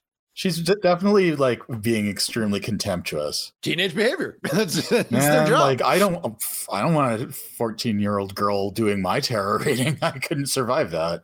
I'm a sensitive girl. And then we have her New Year's Eve video where she's walking into the center of town, casually talking about killing her father in the morning, 3 shots in the stomach, and she'll stand there watching him bleed. And then maybe she could kill herself instead. Yeah. Oh, well, the ball's about to drop for New Year's. Why won't you help me? And then that's the lamest ball drop I've ever seen. I'm not even sure if that's an actual ball. It might be just a circle. It was hard to tell. The old circle drop. We certainly didn't do anything like that in my town. But that absolutely has small New York, small New Jersey town. You know what it is? It's probably Jersey or it's upstate New York because it's Manhattan thinks they're fancy pants with their big fancy ball. We got a ball. Hey, Ted. Go get that ball and put some lights on it. My uncle's got a crane. This is gonna be fucking great. Happy New Year, jerk. That's a really good Linda Belcher impression. It goes Boston, but what can you do? Yeah. And by the way, this was the point in the movie where I was like, she's not going to do any of this. No. This movie is not going to end in a hail of bullets. And I was like, well, I'm super happy that that's the case because as someone who lives in the U.S., we got a lot of things that end in a hail of bullets, and it sucks ass. It sucks ass every goddamn day. So I was thankful to this motion picture for not giving me another hail of bullets. But this was the point where I was like, there are no spookies. There's going to be no pile of bodies at the end. It's going to end as it began, which is just sort of like kind of fading into the ether. It's going away. Not wrong. And it's just going to keep on going. Now we're in the bathroom. Casey's smearing probably toothpaste on her face.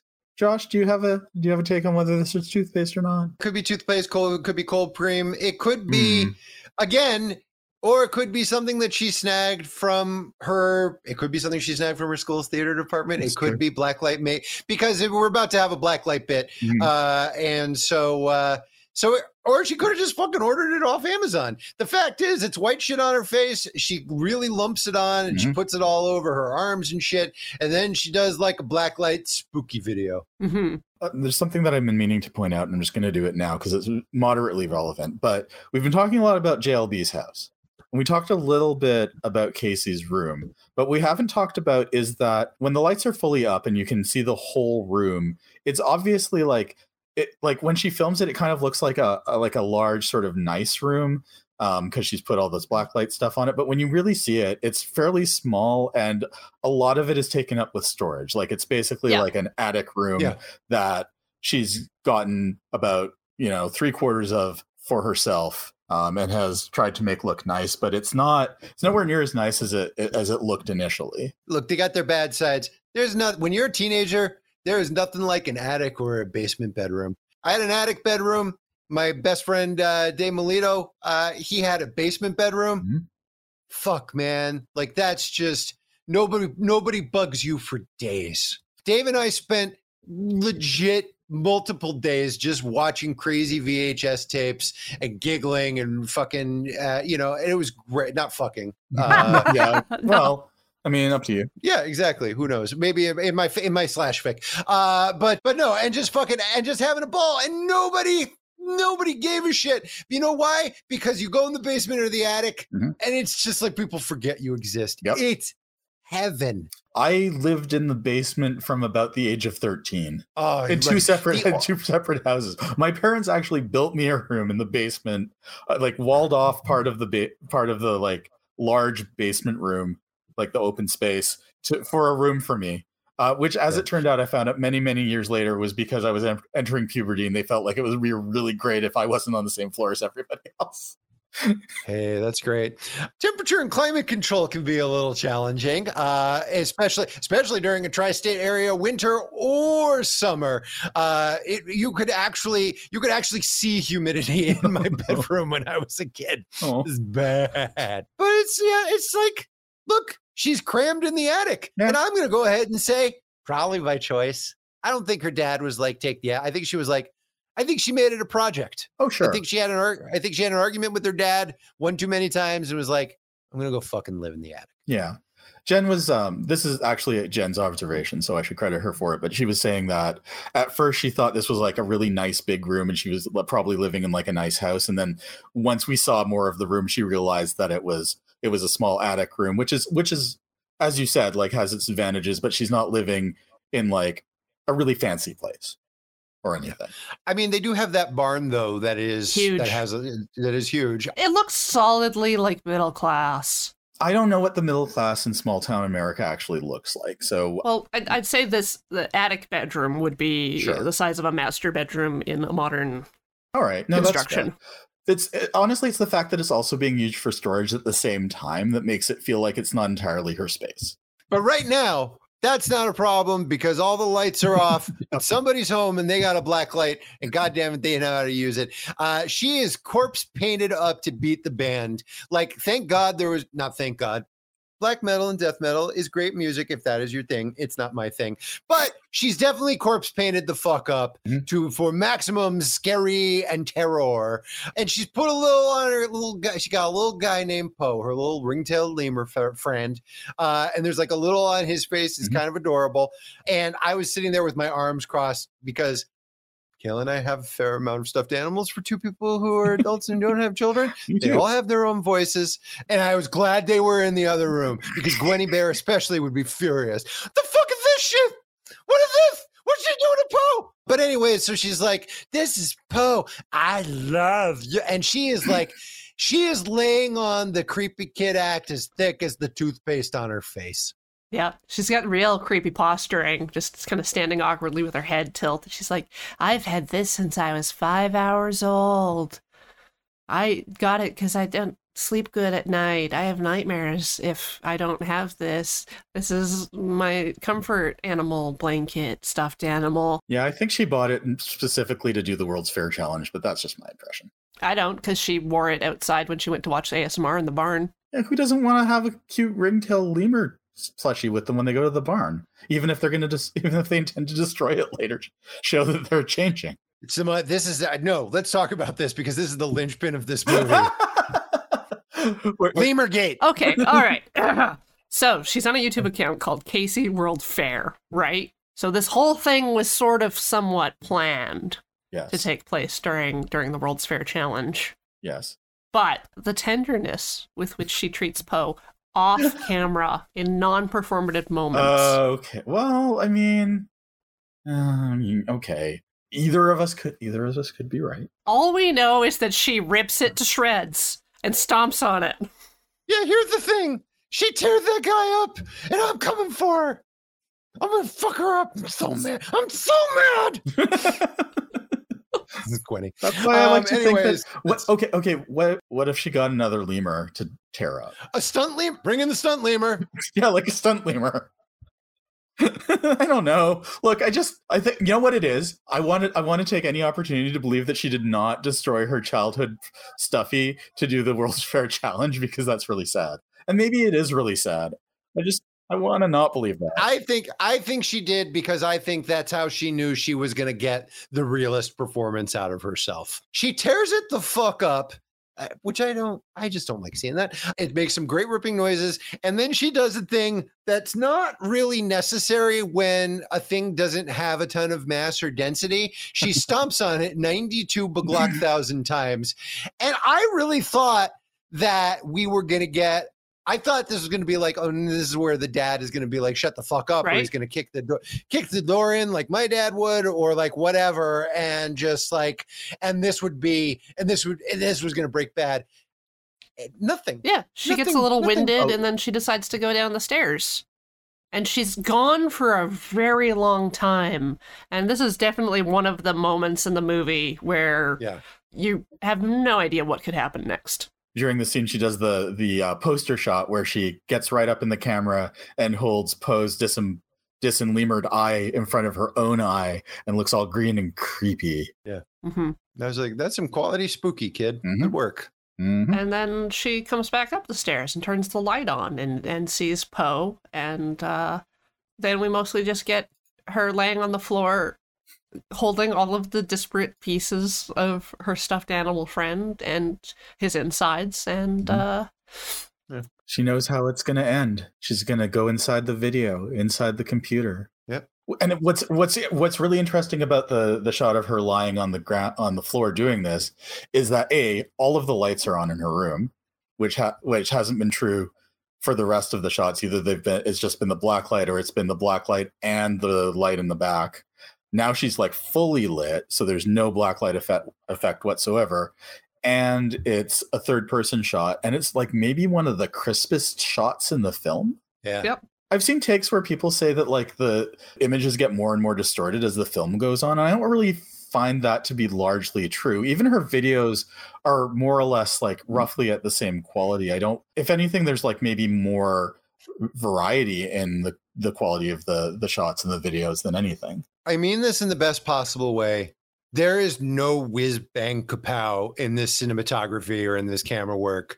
There is nothing. There's no quick cuts. There's no crazy angles. There are crazy angles when she's holding the camera funny, but it's not quite cinema verite because obviously there is a script and there are points that they're hitting in the narrative, but like I would describe the camera work and the directing style as dispassionate. Yeah, like someone left a camera running and the stuff is happening around it. It is dispassionate in the most thoughtful, thought-provoking, mindful way. It's a clean take of fucked up emotional stuff, and the director she allows it to happen and doesn't feel the need to plus it, which is like rare. Yeah. That's rare that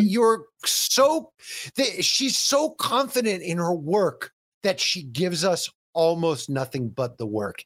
It's a hell of a debut. Jesus. Yeah, it's absolutely intentional. It's certainly, I refuse to believe it's from a lack of ability. Like, that's impossible. There's no way. Oh, it's not. It's absolutely not. Every second of this movie, I believe it was storyboarded. I believe there are 1 million index cards on a board. So whatever her workflow is, this is planned down to the nanosecond, and yet doesn't look like it because it's a movie about people who plan things to the nanosecond and then try and present it as real life. Yeah. It's fucking awesome. Casey and JLB are on Skype again. Casey's like, I don't even know if the World's Fair video is real. Like, come on. Well, she's talking about strange loop theory. Like, it was just basically like that Matrix thing where it's like, what if we're in a simulation? Effectively, and she's like, maybe the world isn't even real, and he's like, Karam could be trying to trap you in the fairgrounds by thinking this, and I was like, okay. Yeah, Karam came up during that earlier drama thing with the Ring video, and he's got like a little stack of notes of like story hooks. Yeah, trailheads, but it's like, so this is the scene where it really feels like JLB is trying to stop her from telling her story and wants to take control of it because, like, obviously she's not interested in Karam stuff. Like, that's not what she's doing. And he's like, it's like, stop trying to make Karam happen. Like, but she's like continuing to like be like, this is the story I'm telling. This is my narrative, and like ignoring his like trailhead attempts and whatnot. And she's like, how long do you think I have? How long until I do it? And then JLB breaks. He's like, whoa, out of character for a minute. Let's talk out of game. This is like just an MMO, right? Like, it's a game, right? We're just making stories up. I'm worried about you, but it's just a horror game. And he uses like jargon that she obviously doesn't know, which is like, he's not trying to communicate with her. He's trying to tell her stuff. Well, the worst thing he does is like, when I was in high school, I had stupid thoughts in my head. That's what breaks her. That's what causes her to completely break character. And he's like, I'm just really worried about you, and I've thought about reporting your videos or calling the cops. And she's like, there's just videos. What's wrong with you? And he's like, Casey, that's not even my name. And she hangs up on him, which is so great because it just really ties in to the whole absolutely moderated content of what she presents and what she's presenting to us, and it just really hammers it home. And we get the ... of typing messages. Casey's like, don't ever call me again, pedophile. Yeah, which is maybe a fair cop. But so this is where I wanted to circle back to where I was talking about how Casey is, even if for play, she's transforming herself within the context of the game in a way that she wants to. And JLB is not accepting her agency to do this, is trying to get her to do it a different way. And to the point where he's like, I think you're in danger. I don't think you're even playing anymore. I don't think you should be doing this, because he thinks he knows better than her how she feels and what she should do, which is what ties into the trans experience for me. Right, that gatekeeping and that I know who I am, I know what I'm doing, and having people be like, well, no, you don't. This is wrong. This isn't how you should do it. You're being scary. Should I call the cops? Should I, you know, should I report you kind of thing. Like that to me is like, that's what resonated with me for that, even though, to be fair, those are not experiences I've had yet because I've been really lucky, but I've certainly like read enough of people's experiences to, you know, relate to that kind of thing. And it's something that I'm scared of having happen to me. Anyway, that's where I connected to, but I'm sure it's absolutely not the only aspect in the film. That's just what I picked up on in this viewing. My thing that I was thinking about through this is he concerned? Is he play acting concerned? And if he's gonna report her, why hasn't he just done it already? Well, I mean, fundamentally, it doesn't really matter. Let me put it another way. If you see a kid, whatever the circumstances are, why you're watching this kid, who knows?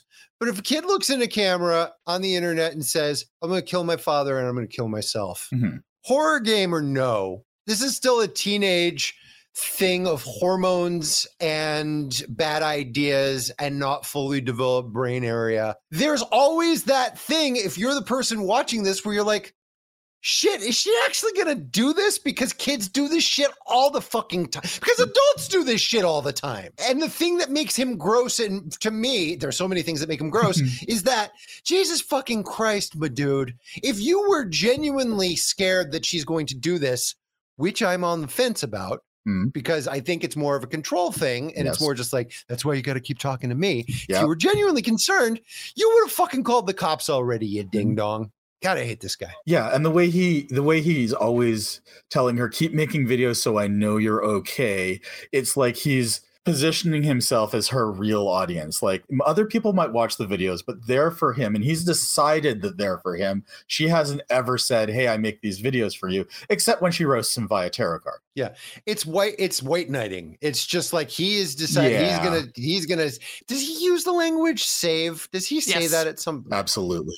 But this is the kind of the bits of him that I relate to as someone who's gone through experiences of depression and anxiety, and I see people on the internet in communities talking about the thoughts they have, things like this, threats, and there's always a bit where you wonder if you should intervene, because it's like they'll play it off as a joke or fake or lies, right? But is it true?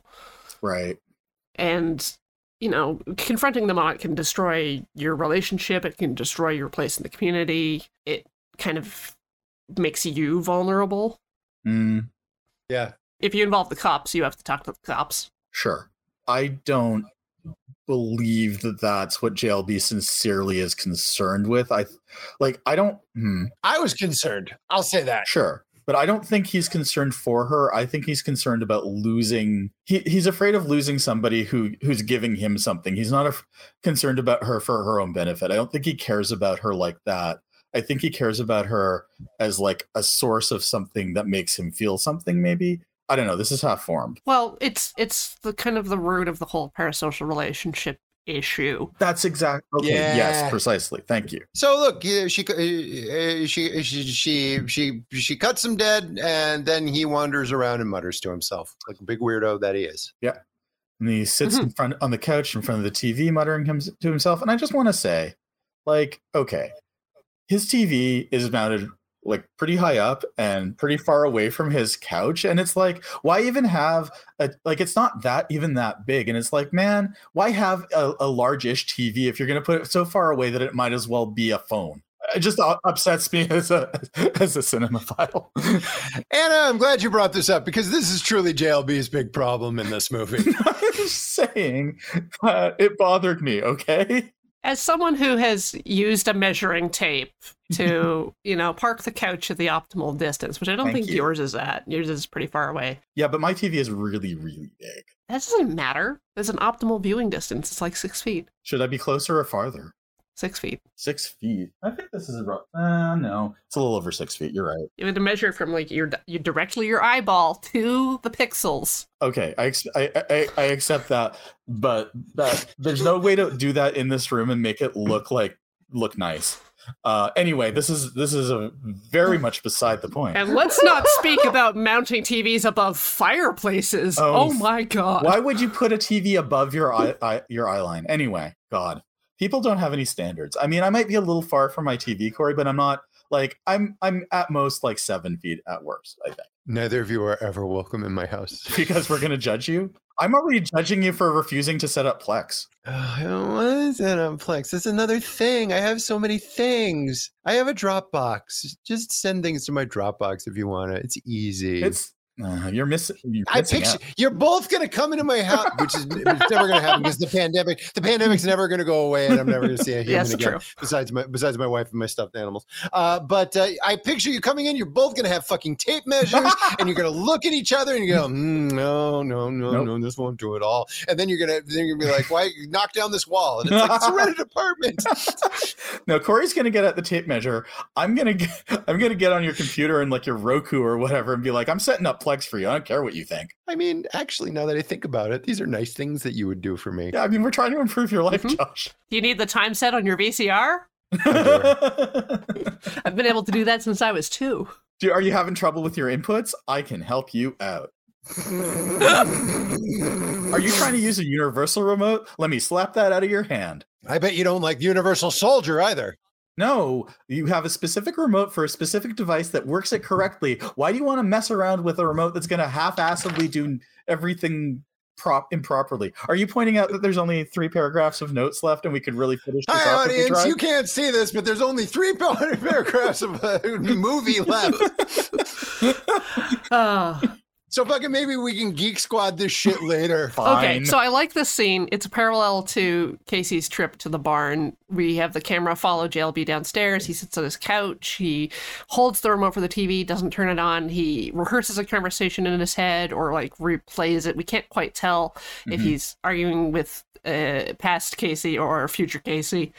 And he stomps back upstairs, tries to Skype. Call is refused, call not answered. We just hear the ringtone again.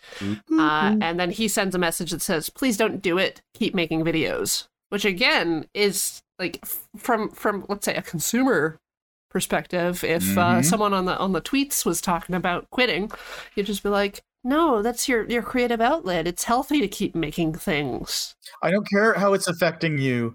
I really need to watch your videos and read your tweets, regardless of how you feel. But does he think she's going to eat a bullet or make her dad eat a bullet?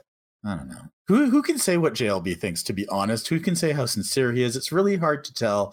I think what's absolutely clear is he has an unhealthy parasocial relationship with the person he refers to as Casey. A million trillion percent. It's like if you have Skype conversations where you actually talk to a person, you're acquaintances then. You're not just an audience member. And if you think that person is going to off themselves, then your concern and your panic in that moment, especially if you feel like you made them angry to the point where they made a decision. Oh, yeah. Right. I will say, however, that this is somewhat, I would say it's a little bit different because they were interacting in character as part of a game as opposed to actually having real talk or anything. Casey seems to be largely upset and ending this because that's not what she wanted. She wanted to play the game and he's refusing to play properly anymore. And also she's offended that he couldn't tell. I mean, I honestly, she's just really good at it and he couldn't handle it. But also I take the point that, do you want to take that chance? But also, if you didn't want to take that chance, this is maybe not the way you do it if you're really concerned about somebody. There's a lot of balls in the air here. We can agree that JLB did everything stupid in the worst way possible. Oh, for sure. Yeah, regardless of his sincerity, he fucked it right up. Yeah, and I expected the movie to kind of just end here. We've got a slowed down footage of Casey watching the World's Fair video with the strobing, and the video in this shot degrades while we're watching it. Yes. And we hear the same dialogue as her waterfall video about how she's going to disappear someday and no one's ever going to know what happened. And then we get the absolute 100% confirmation we needed that JLB is an asshole. Sure do. You want to walk us through it? Well, he's narrating again in the future. He's like, and then a year later, we actually met in New York for coffee, and she had spent some time in assisted living, getting her head straight. And we couldn't believe that we were actually in the same physical space, and we had coffee, and then we hung out, and we totally went on a date, and she promised to hook up with me later. And She was in assisted living and now she's in Manhattan taking theater classes. And I was like, oh God, I hope that part's true. The movie is essentially the movie is an infomercial for Stronger Arts Education Initiatives. Yeah. The first time I watched this, when he said she was in theater, for some reason I was like, surely she's not old enough to do that.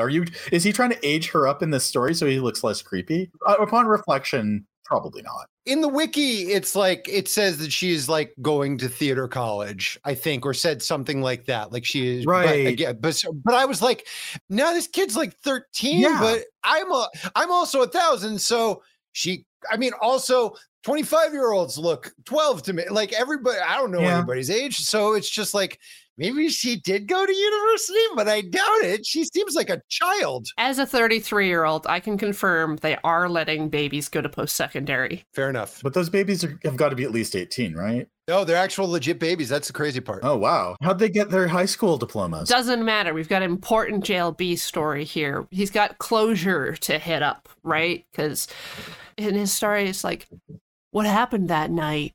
And she's like, well, I thought about it, but then I didn't. And he's like, well, I stayed up all night with my hand on the screen praying for you, and I totally saved your life. Well, she went to the World's Fair. She was there, but something called her back, and it was JLB praying for her safe return. And then they went their separate ways. And then he ends his recording and just kind of stares loosely around the screen like Casey did at the beginning. The end. Yeah, the end. And then credits and some nice music. Everything in the movie is so assured and on purpose that I know nothing off the cuff happened from a production standpoint in this movie. Like everything was figured out. I believe this in my heart. So I know there's a reason why JLB gets the last word. I'll be goddamned if I know what it is, though, because in my head, I'm just like, is she dead? Did he kill her? And her dead? Did she shoot his dead? Oh no, where's Casey? Why does this Jamoke get the last word? What did he do? Well, hot take is that partway through the film, this stops being a movie from Casey's perspective and largely becomes a movie from JLB's perspective. Yeah. And we're supposed to wonder along with him. Like that's the thing. He doesn't get closure and we don't get closure. But he invents closure for his audience. Oh yeah, he invents, and I can't remember them, but there are films that do end with somebody making up a nice story about what could have happened, and it's kind of heartwarming or intended to be. And this is like the dark side of it. This is like the end of No Country for Old Men if Tommy Lee Jones was awful. No, this is actually the ending of Censor. Oh yeah, no, you oh my God, you're right. It is the ending of I thought Spencer. you knew. I thought you knew the whole time. I don't. Corey, unlike you and Josh, I don't watch every movie and try to figure out how is this movie exactly like Censor? How is this like Censor? Because the Wikipedia refers to it as JLB tells like an ambiguous story. It seems like you two are fully this didn't happen. I am 95% this didn't happen, but everybody in this movie talks so much shit that doesn't happen and blah blah blah that I was almost like, did this happen? But it was more from a place like I need to personally know if Casey is okay and she's not in JLB's fucking basement. Here's part of why I don't think that this story is true, because I don't think JLB probably ever leaves his house, except maybe to go on the walk on the grounds. It is impossible for me to conceive of him going into New York and having coffee with someone without having a complete mental breakdown. Mm-hmm. I think we're basically assured that at this point, Casey stopped making videos and that we are left with as much information as JLB has. Mm-hmm. Right. And so he made up his own stupid self-serving happy ending. Is Casey okay, do you think? Oh, I'm sure Casey's fine. I bet Casey's doing great. Okay. I mean, when I say I'm sure, I mean, that's what I deeply, deeply want to believe. And don't you dare tell me otherwise. Yeah, Casey moved to a different farm further upstate. Also, Casey does not look like somebody who's in the position to afford theater school in New York. Maybe her videos got really popular and they like invited her out after seeing her amazing performances. Okay, I don't know. Yeah. But also, how far are they from Manhattan? It might not be uni. It might be she's taking high school classes. She's in a special, who knows? Well, he doesn't know where she lives because he says that. So, I mean, maybe thank God. right? And I like maybe he managed to figure it out roughly like you did from signposts and stuff, so he knows she's in the tri-state area. But to be fair, we don't know where he lives. We don't know that he's in the tri-state area. That is true. Maybe he chose New York because he knew that's where she was, and he's, God only knows, like somewhere in the Pacific Northwest or something, or Canada. A lot of questions in this movie, and not a lot of what you call answers. And that's just what. But there's a lot of room to think about stuff, and that's what Anna likes.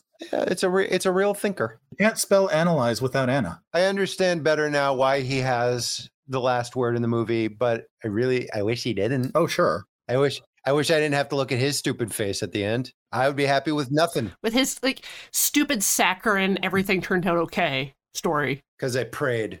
Yeah. Ugh. Oh, with his hands on the screen, which is like after he sends his messages to Casey and she doesn't respond, he slumps in front of his computer and puts his hand on the screen. So that's at least based on a true story. But it's kind of like, as a creator, that's kind of the impact you hope you have on your audience.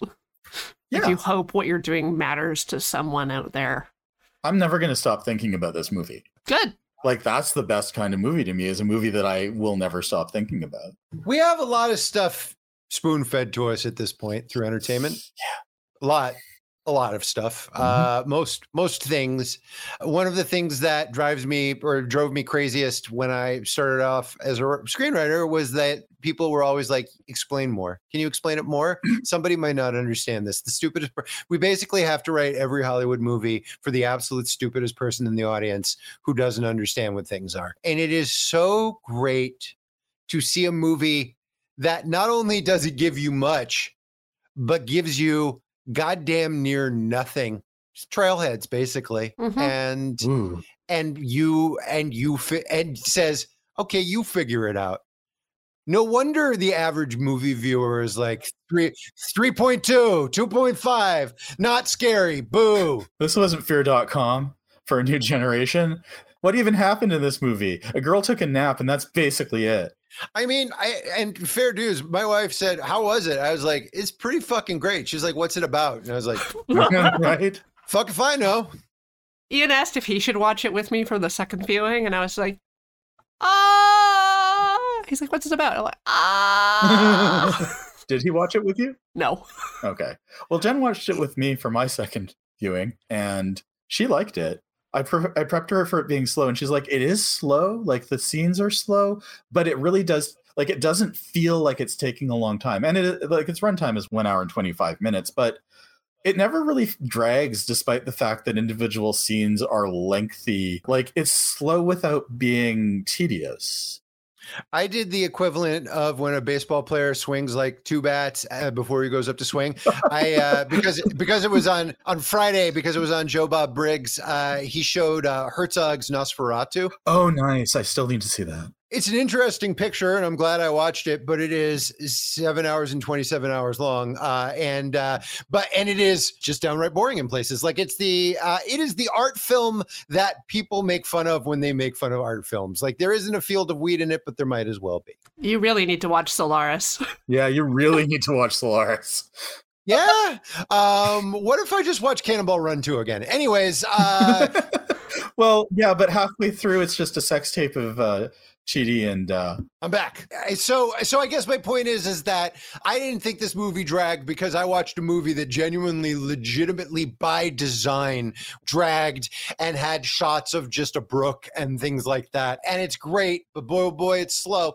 And so for this, I was like, this is also slow, but it clips along. It felt slower on the first viewing, and I don't think it would appeal to any of my friends. Fair. Okay, well, anyway, my next pick's going to be John Dillman. And you'll learn what true slow cinema really is. She makes a meatloaf. Okay, I'm going to watch, Slow Ahead Fast? What is it called? It's just footage of a ferry at night. Oh, no. Oh, well, we could watch Eiffel Tower. Or not Eiffel Tower, Empire State Building. Is that one of Warhol's? That's the Warhol one where it's just the Empire State Building for 8 hours. Yep. No, we don't need to get into this, but Empire State Building is not a movie that's meant to be watched as a movie. It's meant to be something that's part of the atmosphere of the place you're at, where you look at it periodically and be like, ooh, look at that. It's meant to have the Velvet Underground playing in front of it. Yeah, it's not meant. You're not meant to sit down in front of your television and watch it for 8 hours. That's not the purpose. But there are films that are very slow where that is the purpose. Sorry, it's dead slow ahead. That's the joke I was trying to make. Yeah. Okay, great. I'm gonna download that and watch it. It's on our Plex. See, look what you're missing out on, Josh. Oh my god, it's like the siblings I never wanted. Come on, Josh. Stop watching things you enjoy and start watching things that are painful. Hear it. Hey, check it out. Your family.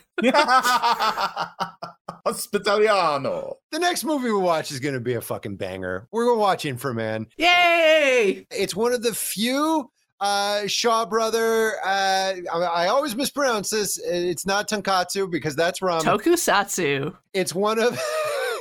They're very similar looking words, y'all. It's a Shaw Brothers picture. Came to me that we should watch it when we talked about Kamen Rider O's. And I was like, man, let's watch something that's short and has all the stuff that I like, which is to say it's 1970s. There's a lot of rubber guys running around. There's a guy who wears a suit that makes them all big, and then the rubber guys get all big. They fight. They wrestle. The bad person's name is Princess Dragon Mom. I'm excited. I'm hype. You had me at rubber suit. And it's gonna be a good time. It's easy to find. Everybody can watch it. It's gonna be great. But in the meantime, I think you should check it out. This picture. You should watch this movie we discussed. You should watch We're All Going to the World's Fair. I give it 10 check it outs out of 10. Does that mean you give it a check it out? Yes, exactly. Check it out. What's it all about? Yeah. We're gonna watch this girl be sad. I'm really glad she barely cried during the movie. Like, again, you know how I feel about characters crying on screen, and this was borderline. You must hate This Is Us.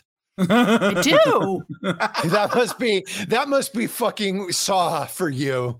It is. It's that and the smoking in the hospitals. It's just like, what is going on? We watched the last couple episodes of Ping Pong the other weekend. We finished it off, and I cried like through the last 2 episodes almost consistently. I was just like sobbing. He was a robot, but he became a boy. He became a real boy. It was beautiful. Yeah, he did. My blood tastes like metal.